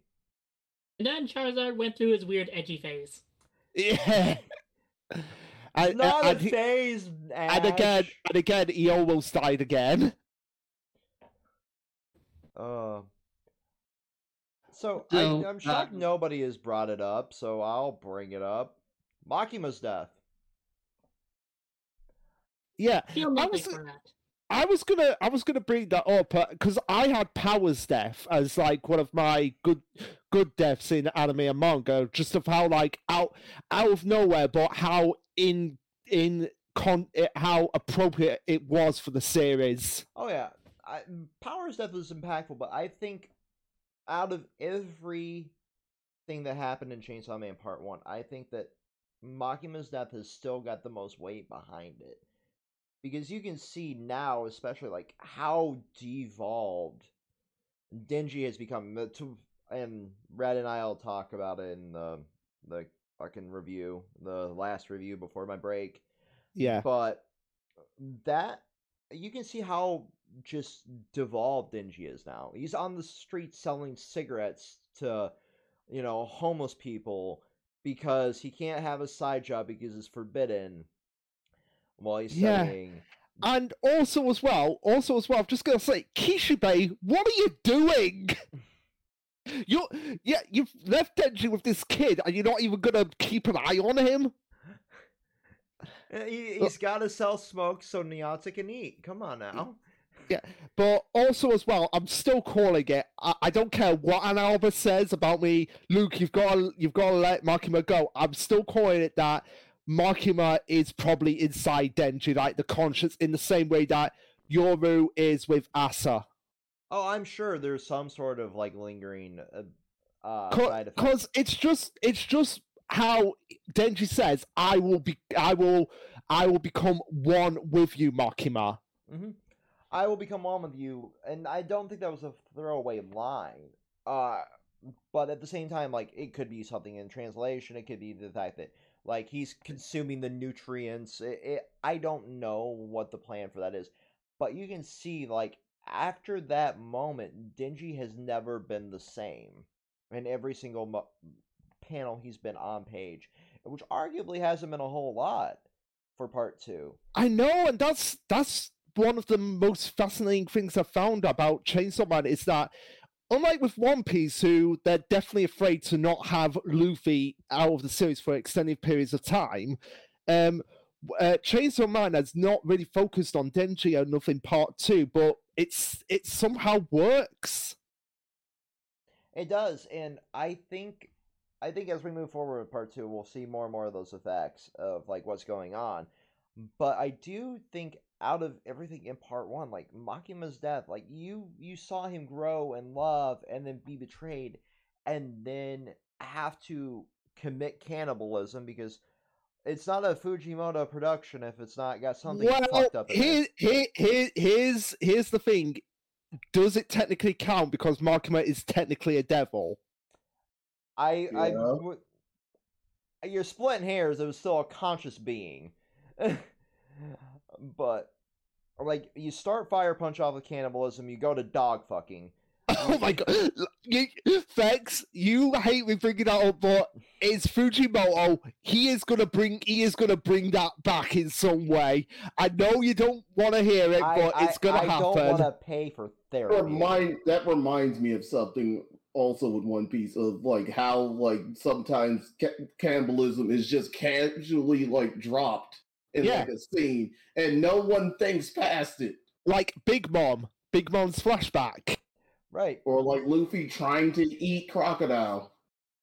Like, it's so casually put throughout the series, you're right. I never really thought of that, but, like, yeah. It's never as grotesque and, just on page as it was in, like, Fire Punch or in Chainsaw Man, where you're making goddamn bento boxes out of Makima nuggets. But, like, there's so many interesting, like, avenues they could go with that, too, because, like, we have a new control level. Obviously in Nyata, but how removed from that lifestyle will she be as Denji is completely devolving as a character? just simply because he killed the one he loved and cherished so much, and then consumed the flesh of. It's such a fucked concept. I love it. I love Fujimoto for dumb shit like that. But power, it's just like instantaneous death. Like, those were the only two on part one that really meant anything, realistically. I mean, Aki's kind of, but we knew he was doomed from the start. Like, that was foreshadowed heavily that he was going to die a horrific death. So I think I have to be the Aki fan here and say we are underplaying how much his death was. The snowball fight is still traumatic. It's still traumatic, but we knew ahead of time that he was going to die horribly because of the future devil. Yeah. True, but I think the build up to it is what made that special. I mean, with Makima's and powers, there was a huge amount of shock factor, which is very, like, bread and butter for Chainsaw Man. But I think with Aki's, what I appreciated about both him and his death is the fact that it was like a long journey we followed. Oh yeah, for sure. But I feel nothing. Yeah, I just feel nothing. I feel but I feel like like you mentioned Makima. I think Aki probably had it worse because he got turned into the devil that killed his real family and was made to almost kill his adoptive family in it was Denji and Power. It was thematically beautiful and tragic, but at the end of the day, I expected it because of the future devil, so it didn't shock me as much, I guess is why it's not as impactful to me. But at the same time, like, you're right, like, he became the instrument of his own destruction, and at the same time, like, it was just there.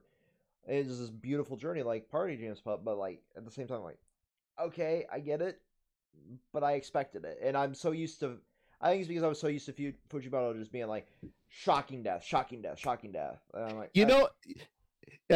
true, but I think that's why Aki stands out comparatively. Yeah, but I cannot wait for people to just be like with My Hero and Crust, going back to that briefly, of people just crying their eyes out over these random characters, and then eventually it's going to be like, oh, we're actually kind of getting used to this.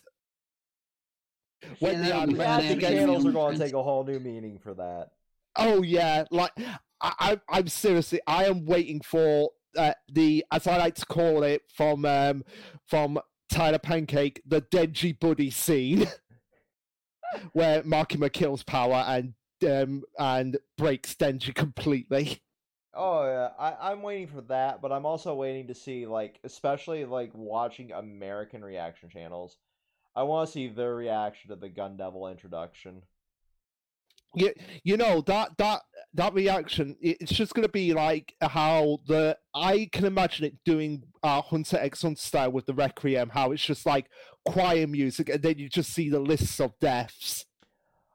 I'm also wondering if, like, they'll Americanize the names in the dub too, or they'll just keep them like, how they are in the manga. They'll probably keep them how they are in the manga because that's what they've been doing recently.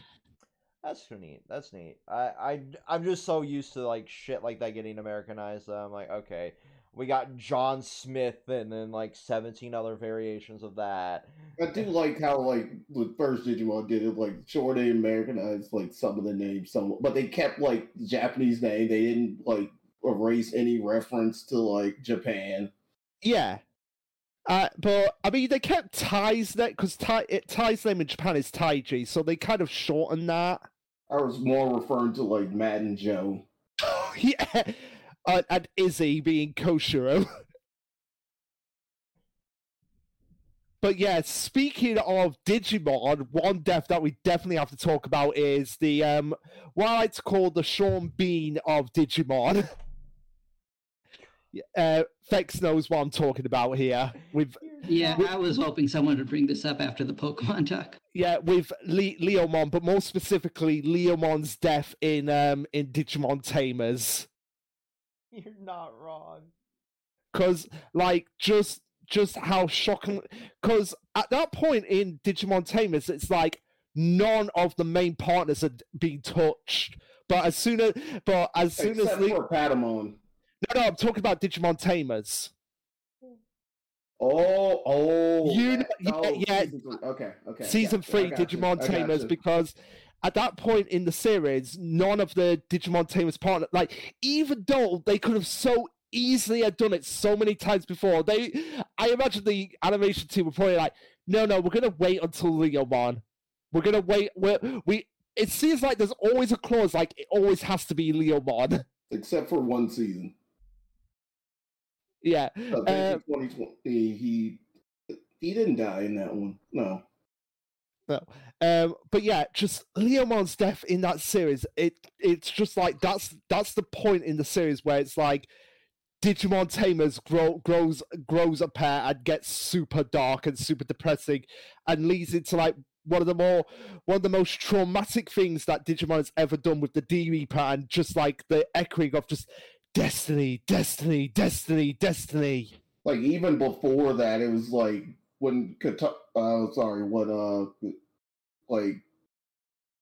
with the rage with with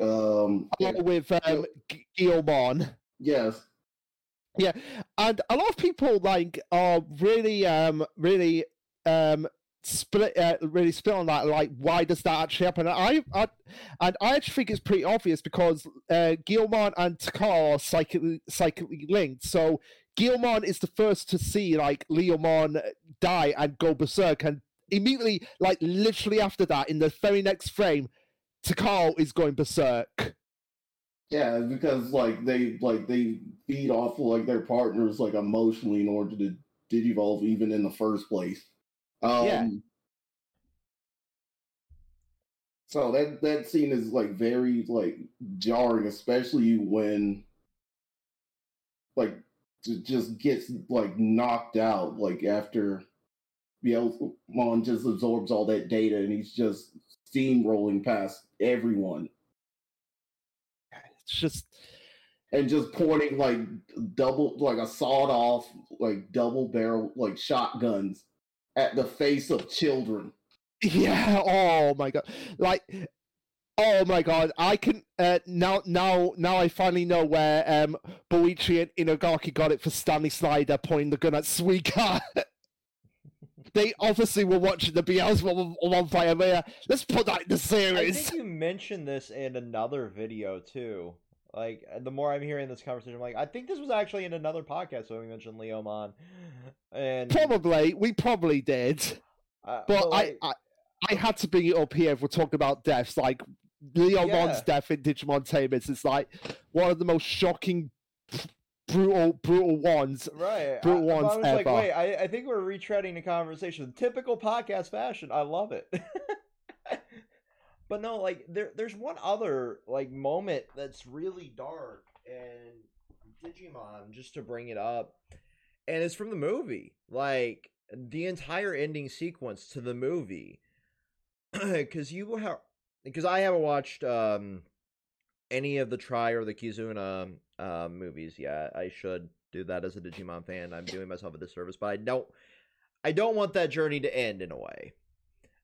I know it's selfish and pathetic. I mean, they're coming out with an Adventure 2 adaptation as well, so it's not over by a long shot. Jesus Christ. Apparently, that's supposed to feature the first ever Digidestined. That's actually... I mean, there were some hints towards the original team in Tri, so that makes sense. Like the selfish part of me didn't want that to end. I had no idea about that. I arguably am like doing myself a disservice of a Digimon fan of not playing Survive too, I guess, because I hear it's really good. You can vouch for that. I've also played it. I really enjoy it. I need to finish it. But like that entire ending sequence to the movie, like, is some of the darkest I'd ever seen Digimon. Still to this day. I guess Fusion, like, Cross Wars has its own dark themes, but it was really dumbed down for the American version too. Yeah. Well, that and like season 2 of it was like very existing. Very different. Yeah, it existed. I did not enjoy like season 2 of Cross Wars. I Although like the Crossword's concept like of it. backstory for the main character was just like weirdly dark. Like in terms of ways, like I did not expect this for the main character, but also it feels ridiculous that this over drama is necessary. I like the concept of like fusing everything together to the point like Yeah, that's cool. But it just kind of got old, honestly, after a while. Oh yeah, like for sure, it got The overplayed. Like evolutions were all just cross, more numbers. Like the contrast between it and like in DNA digivolving is like they're more focused on like the compatibility DNA wise in order to do it. This one they're just becoming parts in order for to just force it. yeah, That sounds a bit odd in hearing myself say that.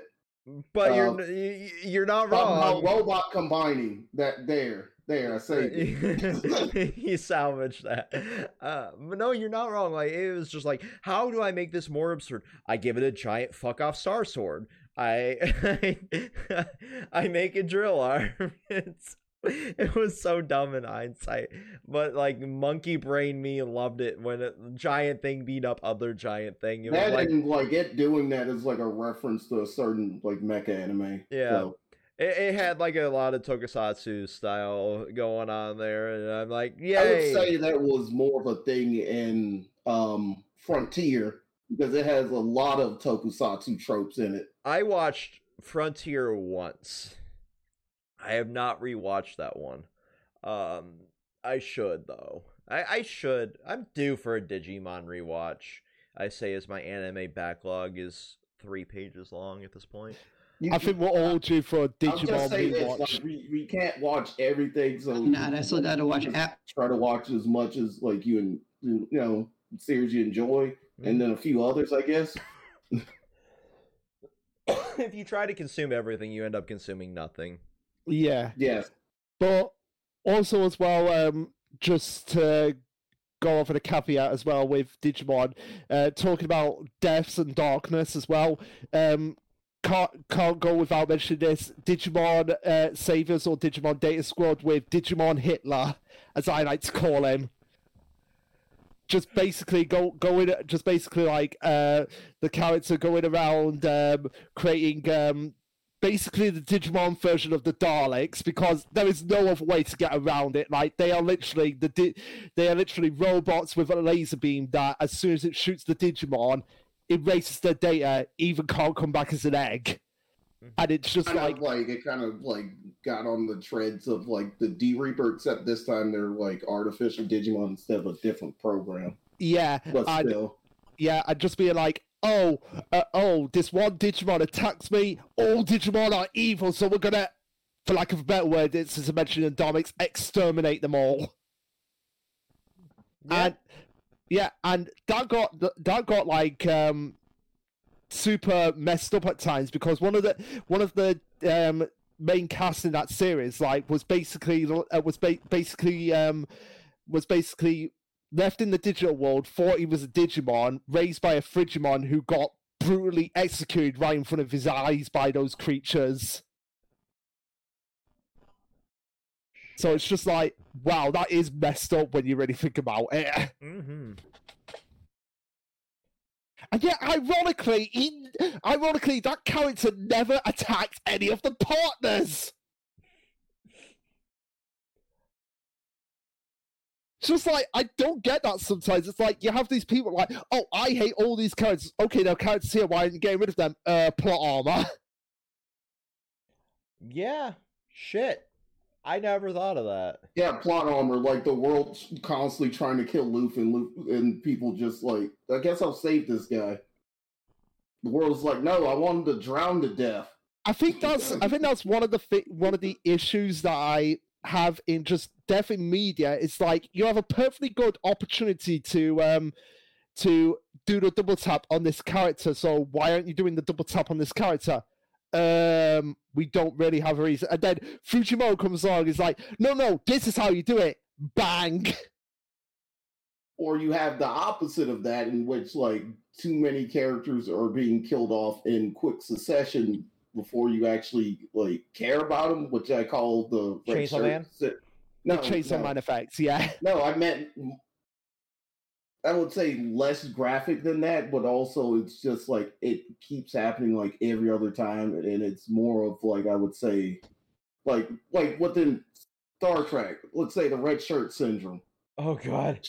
Chainsaw Man is in the first one to originate this like trope. No, Been done before plenty of times, and honestly, it's more frequent in horror themed series than action series. Oh yeah, for sure. It's just like it's the one that's the most mainstream right now. Yeah. But no, like the red shirt effect, your existence is to die. Like 100%. If you are wearing a red referring to Gorwin example, sure, yeah, that works. yeah, like if you're wearing a red shirt in a Star Trek series, you are going to die at some point. There are very few exceptions to that rule. My dad is a huge Star Trek person, so like I've seen fucking every Star Trek series under the sun, with or without my own consent, because it's usually what was playing on the goddamn television when I was a kid. But it's an interesting concept, you know, like existence is pain kind of thing, like Mr. Meeseeks. But yeah, no. Yeah, and there was something else that I wanted to bring up as well, and I brought this up to you, Fex. When characters who it seems like they are absolutely 100% dead, and then it's just like, oh no, we're not gonna kill them off. Armen in Attack on Titan. You knew I was gonna bring this up eventually, because it's like when that happened, and when it was like, okay, yeah, Armen is definitely dead. Oh no, wait, we're gonna give him the Titan serum. Yeah, but okay, well, I'll let you finish your thought, but I have some things. That's all I wanted to say on that. I'm like, okay, why do that? Why do that just for dramatic effect? They needed a protagonist to face off against Hitler or Aaron. But at the same time, I agree, it's pointless. There were plenty of other cast members to give that vial of Titan serum to, but fucking Christ, I don't really care. It's one of those that like, okay, it makes sense to the plot, but god damn it, like it could have been an impactful death. You're right, it really could have, but it is what it is. I find it very, very telling of what kind of audience Isama actually ended up cultivating by the fact that he had to go out on record to please don't attack me while I'm at this panel for the ending to my series. Yeah, that was very sad to see. But I do want to add more with like Armin's death now, as I guess the Attack on Titan fan here, because it's still considered like my number one series at this moment. So with Armin's death, I think they did, of course, like kill him off in a really dramatic way, but they didn't just bring him back so easily. Like his bringing back came at the cost of another major character's demise, specifically Erwin. And this is, of course, all the spoilers if you're at this point. But Armin's guilt towards being the one to survive, like what decisions need to be made, and like Erwin's impact in the story there forward, like how people like used and misused his influence, not just in the story, but actually even out of the story, because fans were debating like where would Erwin side with Aaron on what he was doing. So in many ways, like the fact that Armin came back to life gave huger impact to Erwin's death, but it also gave certain consequences to what Armin needs to do and took his character in a semi-interesting way. Yes, they could have killed him, but I still enjoyed what they did. And I think that's the thing with Attack on Titan. They made a lot of decisions that are very controversial, but I found very interesting and still stuck with me, which I think is what counts as impactful for me. So I would count that as, like, I mean, Armin, of course, is a non-death, so that doesn't really count, probably in our discussion. But Erwin's death, I think, is the impactful death from that specific situation. Okay, that's fair enough. And since you brought it up, Party Jams, controversy and death, you can't get more controversial death in Attack on Titan than Sasha's death. Because literally, I'm just going to say it now, literally anybody who's screaming at Gabby for killing Sasha, you basically got to do the same thing for Eren at the beginning of the series. Because Gabby, from what is portrayed as, she is what Eren was at the beginning of the series. Because she was brought up her whole life to believe, like, the people of Paradis, they're these devils, they're people that are going to come and kill you. And they prove that. They come into their homelands and start killing the people that fuck out of this one. Y'all have fun with this conversation. Yeah, people that Gabby consider her friends, and then when she goes to kill, like, everyone's attacking her in the series and the fan base, and then you have Eren coming out in literally the same arc, saying, like, I'm going to kill the entire world, even people that are just like Sasha, and people are like, yeah, that's what a true leader is like. Yeah, Sasha's death, like, got really overblown. Like, she was supposed to die earlier in the story. Yeah, she was supposed to die in that battle with that solo Titan, wasn't she? Yeah, I believe so, like, very early on, like, season 2. And so I think people, like, overblew it. And Sasha had more impact on the story in death than in life, honestly. So, yeah, that was just overly controversial. Gabby's a great character, frankly. Yeah, but people are still like, oh, fuck Gabby. But I'm like, Gabby did nothing wrong. Yeah, I mean, Gabby did do things wrong, but it was for great writing purposes. And then Eren's like, I'm going to wipe out 8% of the world, and everyone's like, okay, that's fine. I mean, yeah, I was part of that group, so I'm not going to pretend to be better. So yeah, that's what I wanted to bring up in that regard of just the Attack on Titan fan base being quite hypocritical, in my opinion. Yeah.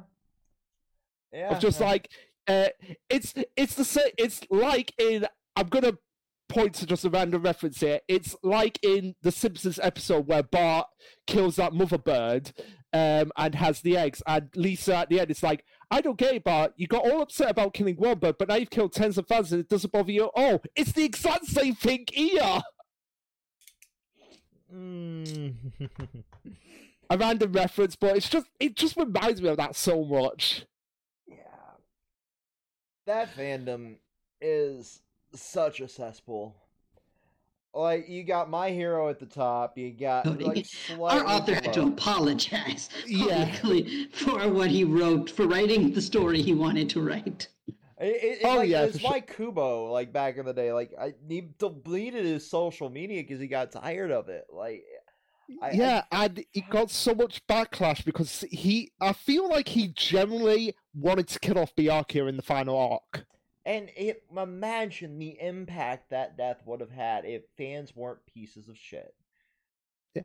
I am honestly praying, fingers crossed, that Kubo has the balls to say to the animators, kill off Byakuya. Do what I could not. Yeah, do what I could not, like, and see where we go from here, because the Rukia versus Astronaut fight could go the exact same way, even if Byakuya died. That would be quite interesting. They did that. Non-canon. If because even though Kubo's working on it, he's involved with it, so yeah. People call the Aizen and UR extra scene non-canon, but it was written by Kubo. It's come out and confirmed that was written by Kubo, so it is canon. But yeah, the anime, it basically just ham-fists you that Byakuya is dying more so in the manga. So I am praying that next episode we just get the confirmation Byakuya died. I mean, his survival really didn't affect the plot of the manga. No, it didn't. Like, Not at all. It's one of those moments like, yeah, he lived. Oh well. And next, like, I hope that he has the balls to say that, but I think he still has that trauma of, like, if I do this, they might come for me again. You know. Yeah, fair enough. But I feel like here's how I feel like he's the reason why I can probably theorize how he's probably not going to have that, because people are going to be, because we got the extra scene of what happened 1,000 years ago at the beginning of the last episode with the original Gotei 13. So I feel like he's probably included that because he might want to kill off Byakuya, so he's kind of giving the fans something they always wanted, but at the same time he's going to be like, okay, I've given them something they wanted, now I want to do something I always wanted to do. It could be. It could go that way. I would be okay either way, actually. Like, I don't care enough either way, you know, but I just hate when we see fandoms go so toxic that, you know, you see either A, people private their social media, or B, delete it because of that. I'd look no further than the Star Trek fandom for the worst case of any of that. Yeah, when Star Wars when fans put a mess. Yeah, put a figuratively gun towards like a writer's head. It was like, yeah, write this and write that. I was like, at that point, just write something yourself. Like, you do not need to be threatening people. We see how successful those are, though. Writing. We see how successful those are because the Attack on Titan spin-off fanfic-y bullshit lasted about 2 chapters, and they're like, this is harder than I thought. Yeah, and I always argue that, like, if you think you could do it, so, like, I will never criticize a manga or a creative person for doing the series that they want. I mean, I may disagree with them, but at the same time, I won't criticize them and say, I could write this better, because having done it myself, I can say, it's not that easy. Right, at that point, that's not even like criticism. That's just a personal attack. Right. Yeah. But here's something I want to say. Because I sent this to you, Vex. Examples of bad devs pretty much, for me, boils down to when, like what we've talked about with Byakuya, it's like when they make it perfectly clear that this character is on the verge of death, is going to die, but then they pull a fooled you. Perfect examples are Bakugo in My Hero and Rei in Promised Neverland. I was about to bring up Promised Neverland because now I mentioned in the Discord, like the Beyond chapter came out. It's on the Shonen Jump app. We know what the wishes were that were mentioned in the series, because they kind of went around and did all the things in that. And obviously, because Emma got amnesia'd, she didn't remember her wish, but she got to ride her. She got to ride her giraffe. Which cute moment, but like, yes, you're right. Like, Rei's wish was to visit. Like, actually, let me bring that back up while you talk about Rei's cop-out death. Yeah, because I would have respected the author. Like, and I mean, I love the Promised Neverland. I still love it to this day. I'm not gonna pretend like I don't love it, but at the same time, there are things that I don't agree with, or I feel like could have been done better. Like, before I talk about Rei, I might as well just talk about like how I would have changed it. I would have made it so that Emma not only lost her memories, but from her point of view, she could not see her family. Like, she could see everyone else, but her family specifically, she would be unable to see them, because then it would have been like metaphorically she died. Mm-hmm. So her winning and everything like led to Rei. Since you're talking about Rei, getting to see the Mona Lisa and the Sagrada Familia. Okay. So I guess he's a cultured arts connoisseur now. I guess so. Random for Rei, but okay. And he's here crying. It's the real thing. But yeah, Norman's was even more pathetic. What was Norman's again? I wish I can stay with Emma and Rei. You already got your wish. Yeah, you already got. You broke out of the world. Why was that shoehorned into a bonus chapter? But yeah, I have to go back and reread the bonus chapter again. But yeah, when that chapter first came out, and it just showed Emma just going Rei, as you just see the explosion, I was like, oh my, they actually went through and killed off one of the main 3 characters in the series. And then immediately the next week, and I remember doing this because I remember filming the chapter when this came out, way back when Promised Neverland first came out, and I just remember going for like 2 minutes non-stop, just no. It was one of those, like, I'm just over here like, what the fuck happened? Oh, he lived. Because way back when we reviewed Promised Neverland, like, slowly you could see us getting disenfranchised with it. And I have my own thoughts about the end of the series. You have your own thoughts. You think Isabel's death has weight. I disagree. I feel it does, because it does kind of come full circle for her, and kind of gives her the redemption that it gives her a little bit of redemption, but it's after so many betrayals. Like, but at the same time as well, it has impact because Emma's not going to remember Isabella as well now.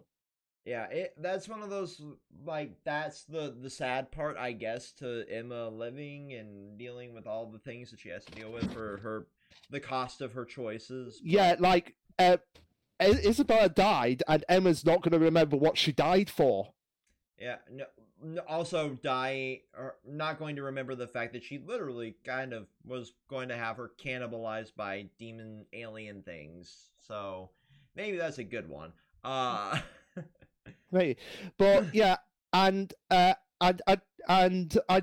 just liked how that had weight for me personally, and just finally getting that moment of just Isabella and Ray actually being a mother and son. Also, let's not forget that the big bad of that series just literally slit his own throat. Oh yeah, he was an awful, like, I'm not gonna deny, like, that Peter Rattay was like one of the worst main villains ever. Yep. Like, but at the same time, he goes out like a badass. It's like, oh, screw you, Emma. I'm not gonna give you the satisfaction of killing me, so I'm going to kill myself here. Yeah, awful film, but has one of the most satisfying deaths. I'm like, okay, good, you're dead, you scumfuck. And oh well, here's the end of the series. Wow, that wrapped up horribly. My bad. But I like that.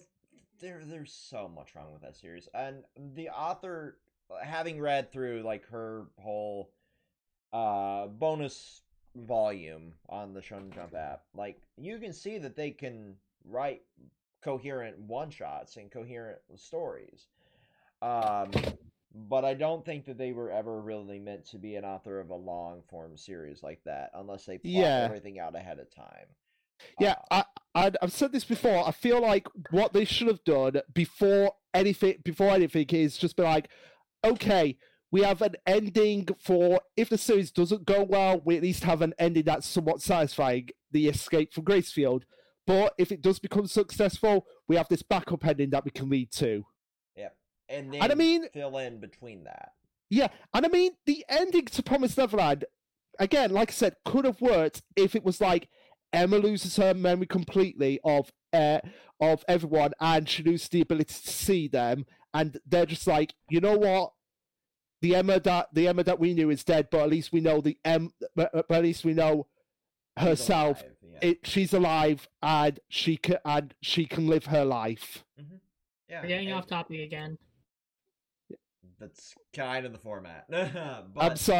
I'm sorry, Karma. But did you have any that you wanted to particularly bring up? Alright.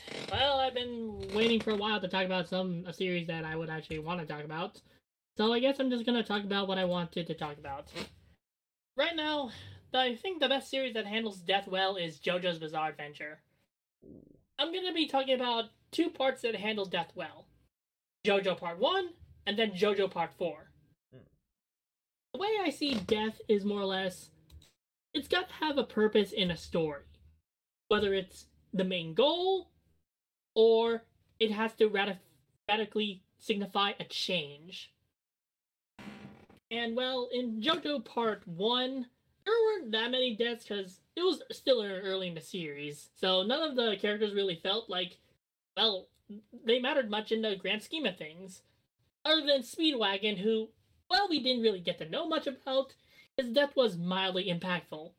The bigger death was more or less Jonathan Joestar, because in that early time, it was not foreseeable to kill off your own protagonist. But in the end, it's like, Jonathan did technically win his final battle. So technically, his plot armor ran out at that time, so it was perfectly well executed to kill off Jonathan. Especially when in Part 3, where Jonathan's death actually held meaning to give Dio a new body, and let alone a new power that made him a bigger threat than before.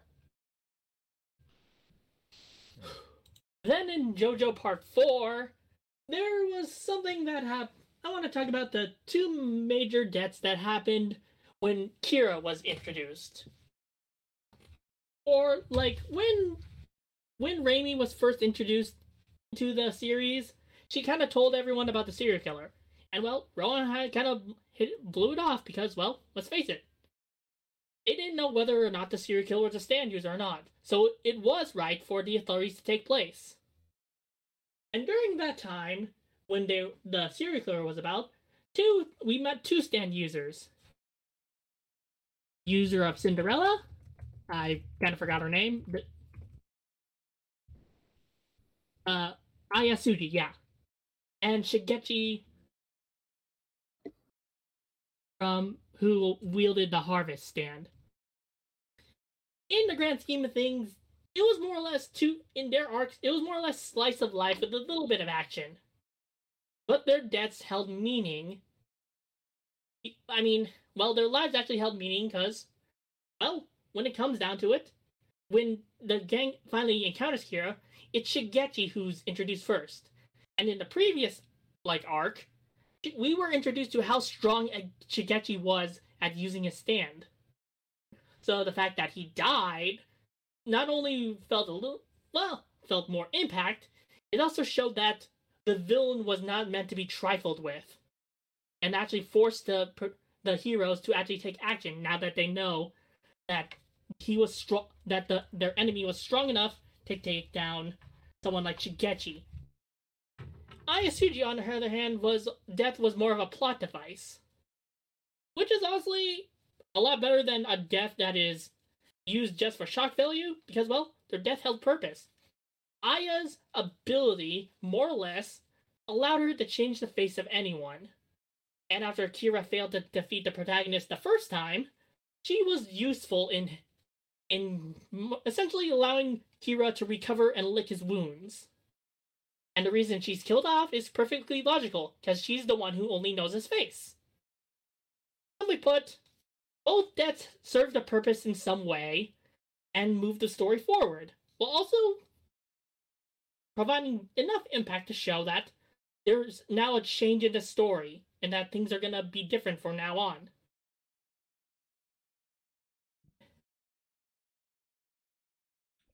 All right.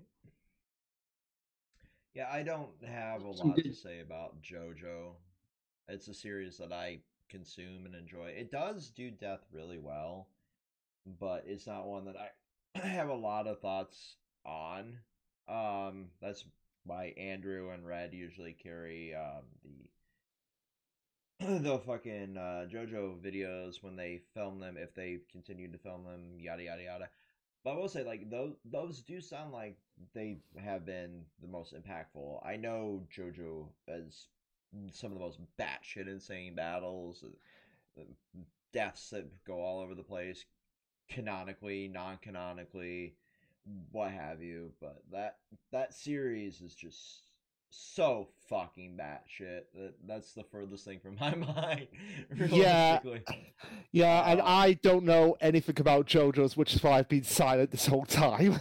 I actually have been replying to texts that entire time, and I feel unprofessional as hell. And I'm the farthest thing from a professional anyway. But yeah. Welcome to how I was feeling a majority of the time I jumped in. Yeah. Also, I'm kind of confused. The moment I knew One Piece was out, I was oh yeah, I had nothing to talk about. Shit. No, I was just kind of confused. Why'd you mention like Speedwagon?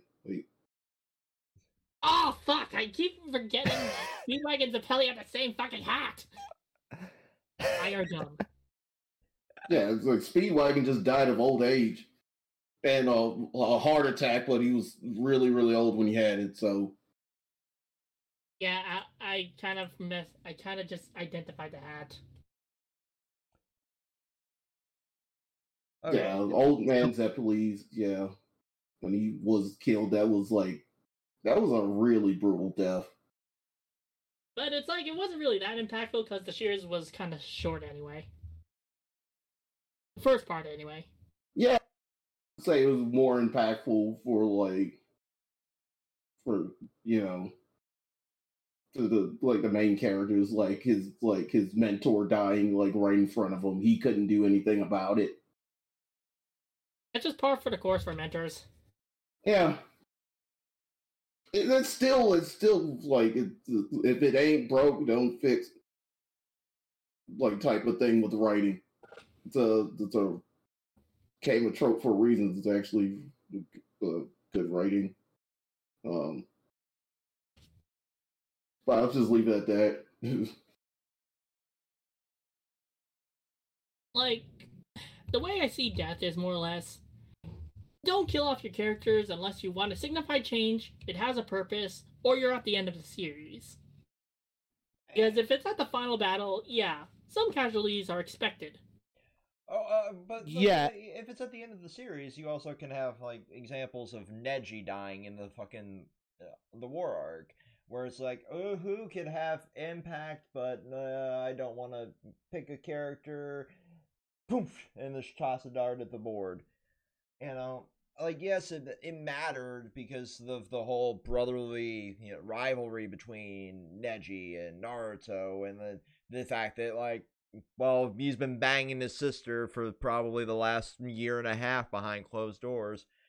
But at the same time, really, that's the one death in an entire war arc where you expect countless deaths and countless, fucking injuries. You have a whole healing squad out there, tending to wounds, but you got one that you can't revive. Oh, don't even get me started on wars, because I'm going to go back to My Hero. The only casualty that had somewhat weight was off screen, and that was Midnight. How about twice? Twice, I guess, but I'm talking about more on the hero side. Yeah. Like Gran Torino, by all accounts, he should have died. Yeah. Okay, that's fair. Yeah, he That got part, pummeled. He got pummeled into the ground, but also as well, again, going back to the fake outs as well. Recently in the manga, Bakugo. We've had It's also more Bakugo or less, fake out. I think the biggest parts of the war arc was that while there weren't a lot of deaths, there was actually a lot of characters that quit. Well, that's another issue I have with the war arc. The characters that quit, they weren't any significant characters in my eyes. What's the name of the character in Class 1B that's always looking down on Class 1A? Monoma? Yeah, if it came down to him talking to Uraraka in that scene where that one hero is quick, if it was him saying is this what it's really like, and she goes yes, and he takes a step back, it's maybe I'm not for this lifestyle. That would have at least been impactful, because it would have gave his character some sort of redemption of going from this guy who's always smug, cocky, arrogant, thinking he's the best, to actually realizing the impact of war and just be I can't do this. You really won't let that go, will you? I mean, he's playing a big role in the current fight in Shigaraki. Yeah. I'm just gonna go on just a rant on something, so let's just move on. Okay, but yeah, Bakugo just having the fake out death in the final arc is just really, we're doing this again. I'll be so fucking glad when My Hero's over. Yeah. I'll be so fucking glad. And the fact that, when the manga's over, I'm still going to have to hear about this dog shit series for another 3 years while the fucking anime wraps up. Yeah, that's really all the topics on my end that I wanted to talk about. No, there was one more. I can't believe I honestly forgot about this as one of the best devs. And Party Jams, I know it's taken so long to get to this. Considering it's my favorite series, you know which one I'm going for. Byakuya in Dr. Stone. Yeah, I was going to bring that up if you didn't. Yeah, I was like, I had it on standby there. I was just like, how can I have not brought that up already? Which death? Byakuya's death. But like, which version? The actual death that was not the death in Dr. Stone reboot Byakuya, but the actual death that we see in the flashback in the series. I still like the reboot version better. I still do. Like, it made so much sense in the scientific and the sci-fi version of that universe. But I get why they wanted to ground it more in the manga. But that reboot manga has such cool shit in it. What reboot manga? Yeah, it really does. Dr. Stone reboot Byakuya. Oh.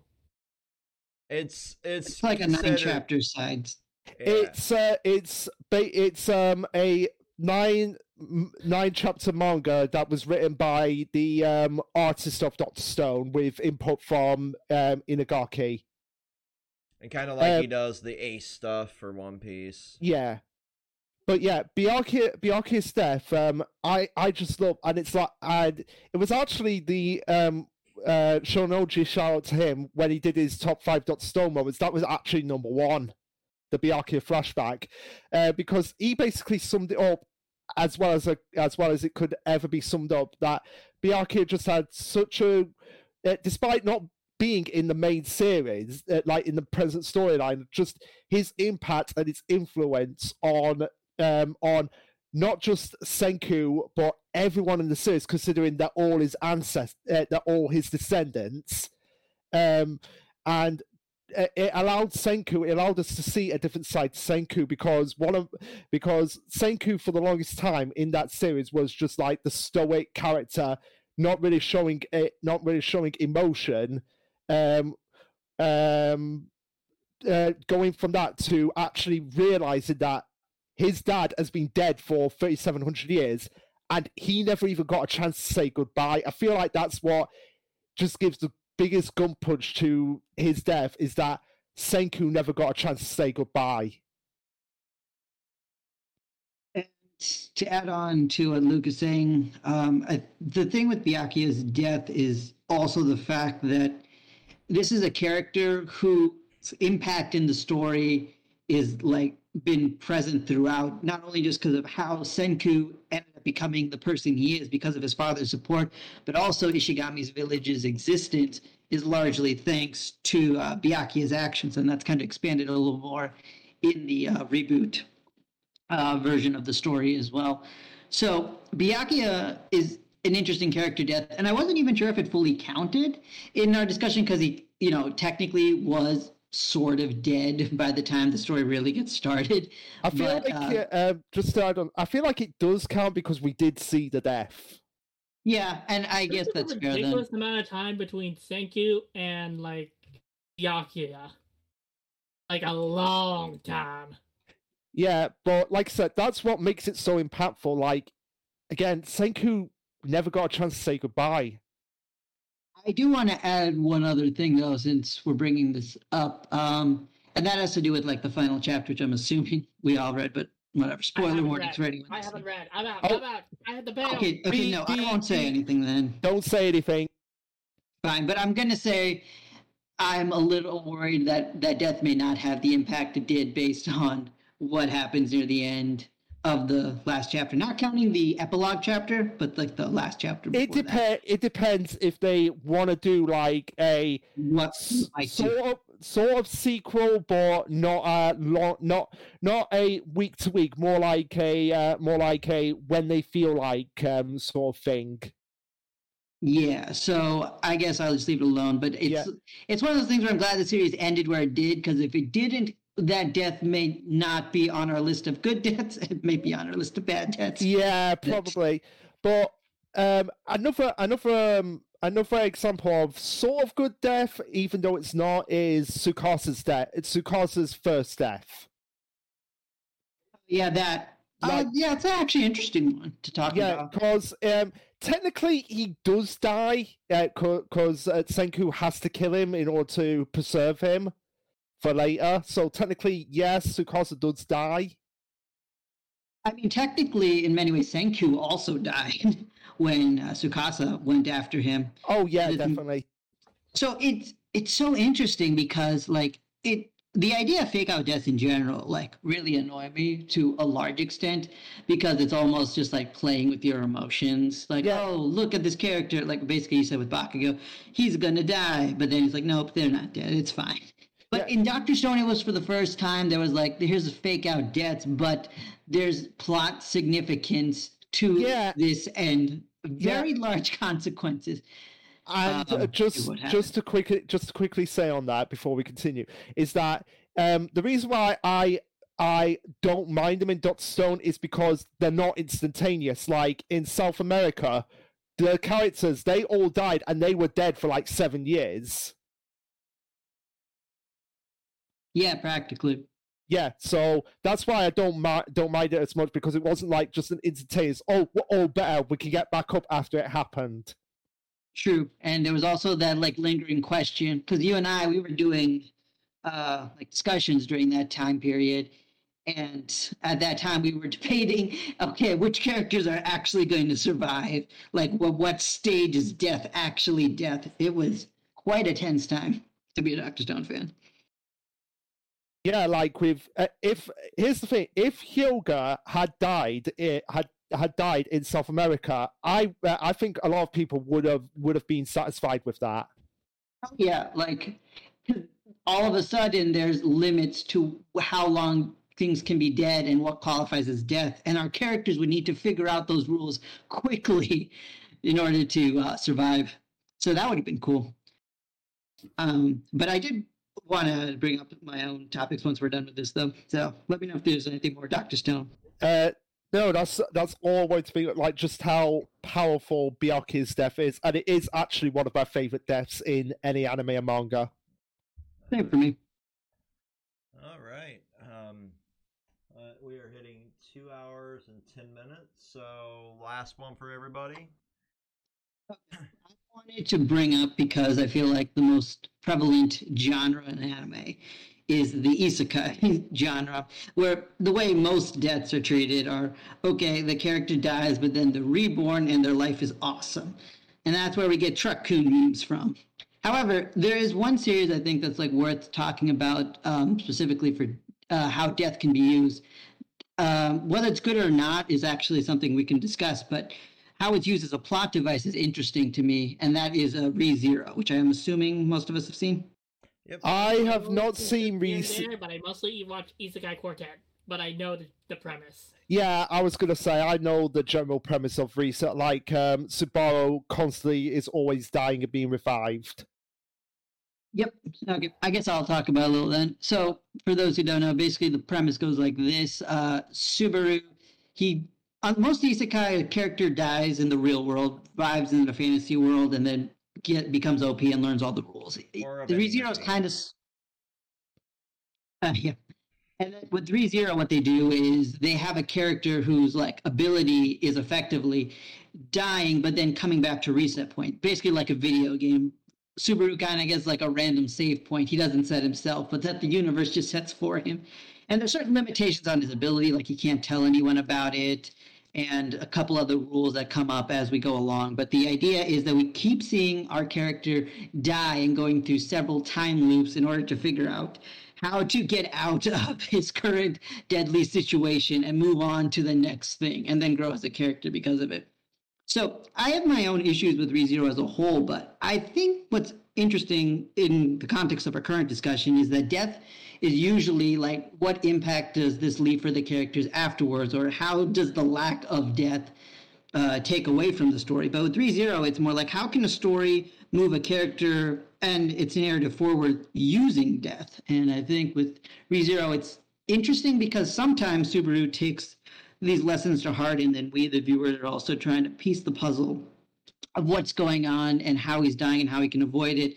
But at the same time, I think the other side of the coin is, number one, glass reflections at a good point with this is like Subaru is almost selectively intelligent with when he wants to actually get serious about his time loop situation. And then also he could probably solve a lot more problems if he was more lackluster about like, oh, how often he can die. Because as soon as he realized he's messed up, he could probably just reset immediately, because there aren't too many limitations on that as far as we knew early on. Apparently later there's other stuff according to source readers. But I want to bring ReZero up as, I don't necessarily know good or bad, but an interesting case of how death is used, especially in the isekai subgenre. Oh, yeah. Isekai is one of those, like, it can be either done really well, you can end up with, like, Subaru, for example, where it's, like, the super interesting concept, or you can end up with one of these, you know, you die here, you die forever, and it could be this horrific, you're getting ganked by, like, 18 PKers, you know. Or you can end up, you know, becoming a vending machine, like I said, which is one of the most bizarre fucking cases of, like, being reincarnated into this. And it's... I haven't read the series. I honestly thought it was a meme, but it's a legitimate series that is published. I could not believe that was a thing. Because it was published doesn't mean it was any less of a meme. That is true. I mean, you also have, like, Spider-Coon and Slime-Coon and all this shit going on in the isekai genre. That genre needs to slow down, is what I'm getting at. Like, there are too many fucking isekais out there, and just because there's... It will eventually. It's just like with Mech Game, like, when it became, like, really popular again, the same thing happened. You had, like, SSS Diazamon, and then you had over here, like, Eureka 7, and you had, you know, shit like fucking Iron-Blooded Orphans, all airing, like, similar-ish times. But, yeah, like, the last one for me, just to get mine out of the way, because I gotta start responding to Red to figure out what time we're going to be recording, while you guys start wrapping up your last ones.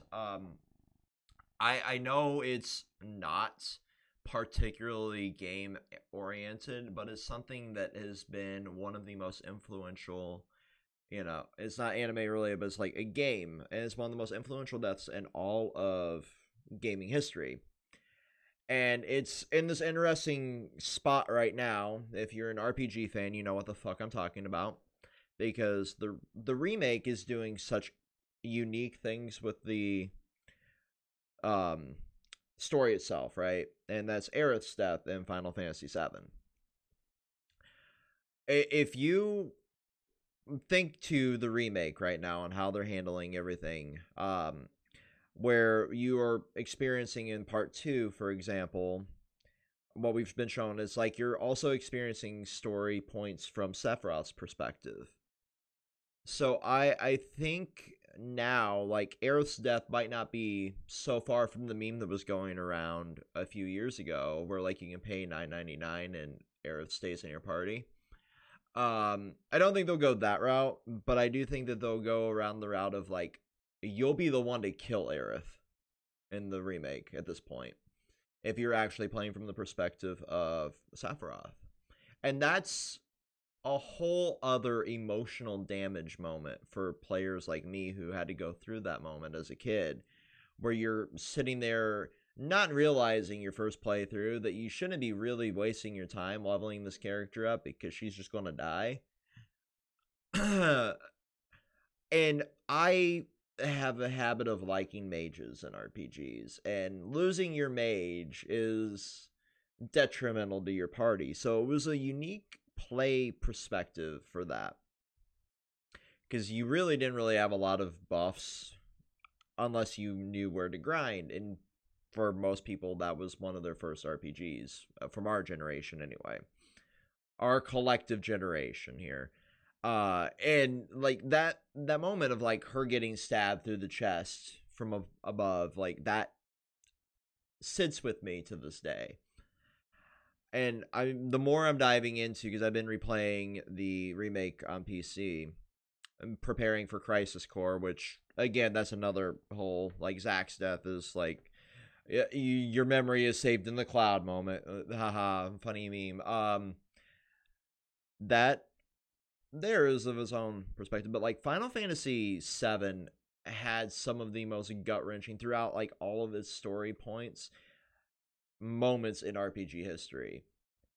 And the thing that I'm really loving about Nomura as a writer, the more and more I go through my life, is like, no matter how fucking acid trippy his stories are, because he's been helping with the production of the 7 remake, and arguably derailing his own franchise in Kingdom Hearts and putting it back on the rails, and they're just saying, fuck it, this train has no rails anymore.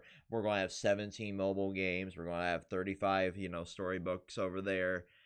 And now Sora lives inside a fucking quadratum, and it's, is he alive? Is he not alive moment.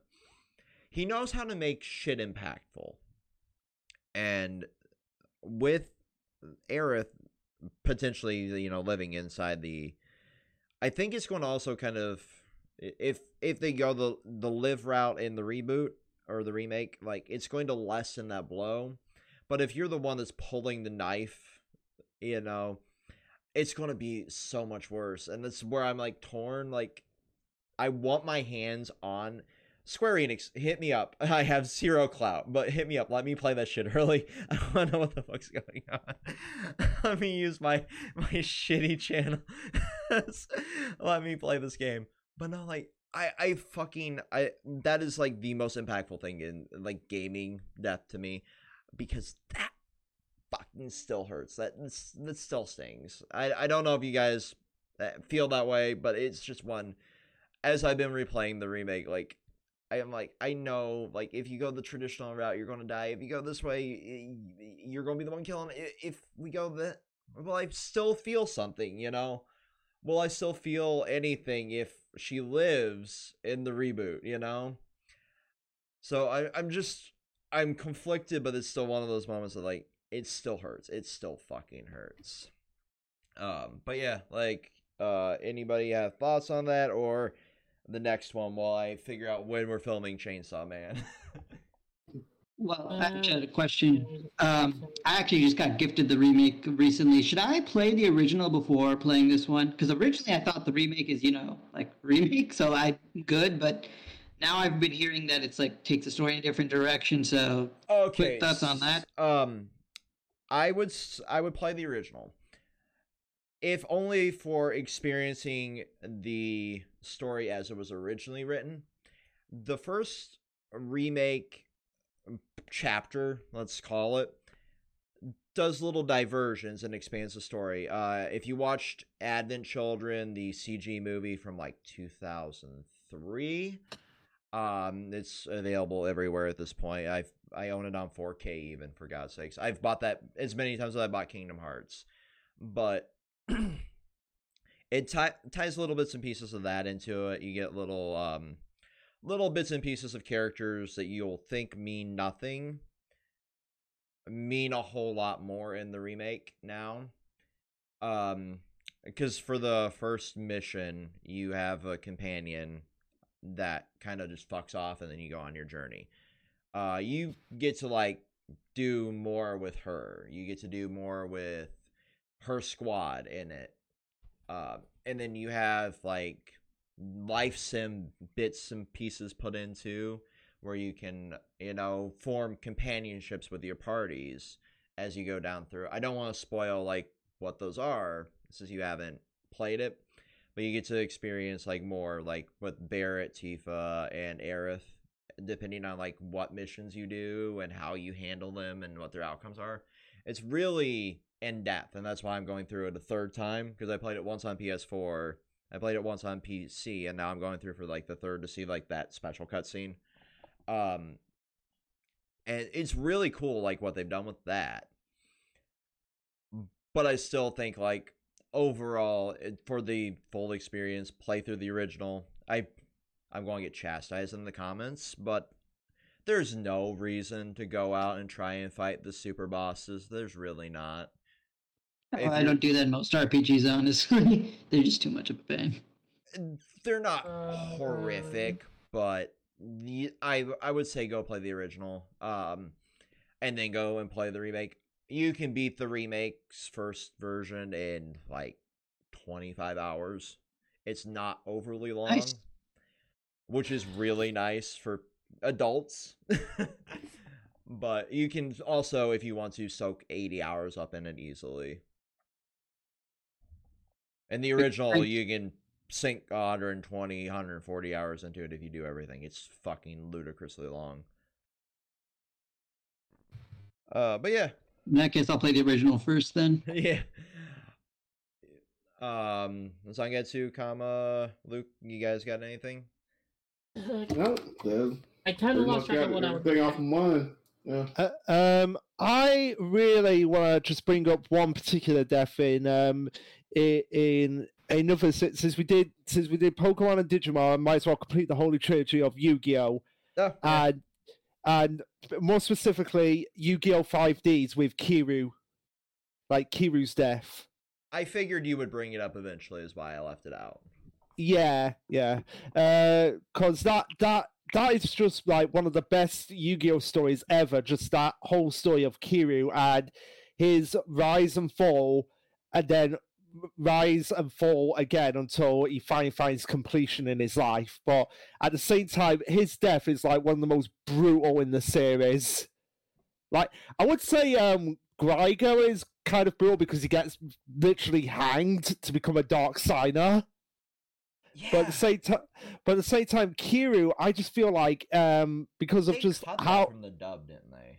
Yeah, they did. They just literally had him hanging there for no reason. No explanation given, just like... Yeah, but Kiryu's death was just so impactful because you got to understand the relationship he had with Crow, Yusei, and Jack, and how much how he started off as wanting to like just make Satellite a better place, but at the same time, the more power he got, it inevitably happened. The more corrupt he got, and it led to him basically. We don't know if it actually happened, but it pretty much implied that he killed that cop. Mm-hmm. And the penalty for killing a cop is obviously death, you know. But it was death in the most Yu-Gi-Oh way as possible. They took away his deck, the one thing that mattered the most to him, to the point that he literally starved himself to death in his prison cell. Mm-hmm. Yeah, and it's crazy because he's I think one of the first villains that pretty much was gonna win and gonna straight up kill the main character. Yeah, no, it's insane. Like that. If you want Yu-Gi-Oh! Dark, 5Ds is definitely the choice there. Yeah, like just all the dark signers like deaths as well. Like you got Kiryu basically dying from starvation. You've got Greiger being hanged. You've got Carly basically being blasted out of a window by a cult leader. And Can't have cults in our American television. The only cult we have here is religion. Yeah, and you got Misty basically committed suicide because she thought her brother was killed by Akiza, only to realize that no, her brother wasn't killed by Akiza. He was tortured to death.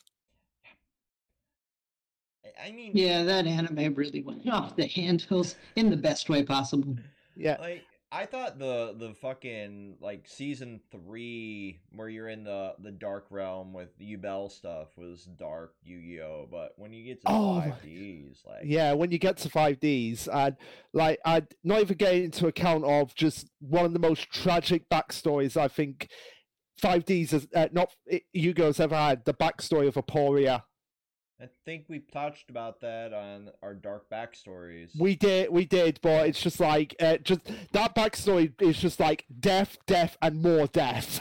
No, like that anime was insane. I need to go through and watch Arc 5 and the last season of Zaxel. I still need to watch Arc 5 and then V-Reigns. Yeah, I still need to do that as well. I need to try and stomach the chibi art style of Sevens too. Yep, same. So I feel like we should. I feel like that should be something that we all do together. You know what? Not a bad idea. Yeah, like go through every Yu-Gi-Oh ever. We're starting with season 0. Let's go. Yeah. You know what? I'm for it. So Can we do that instead of Naruto? We'll do that before Naruto. As a palate Okay. cleanser between the shittier seasons of fucking Power Rangers to palate cleanser with Yu-Gi-Oh, and then we'll go into the I'm ripping my hair out of my head Naruto. Okay. And by the So, time yeah. we're done with that, One Piece might be over. Yeah, but yeah, that's Might. generally what I wanted to bring up, just the deaths in 5Ds and just how brutal, but also how amazing they were, and how each of them connected to the characters, If we to ever do like the characters that they were actually facing in the Dark Sinus arc. I mean, if we were ever to do the death of the studio, I just looked down at my PC because it started making weird noises. I saw that my Kirito figure fell over. I need to open my case up and pick that up. But I remember how Crew managed to survive that weird cloud thing by going into a toilet. I think we should talk about Gynex and the fact that we are actually getting another season of Hanny and Stocking now. We're like the fucking craziest bit of it, but that's a video for another time. At 2 hours and 30 minutes basically, and a pestering notification that like I'm charging my laptop, be ready in 10 minutes from Red. So season 1 is over. See you for season 2 at the end of the month of December. Stay safe over the holidays. Don't do anything stupid. And see you here in basically 30 days. Peace. Peace. Peace.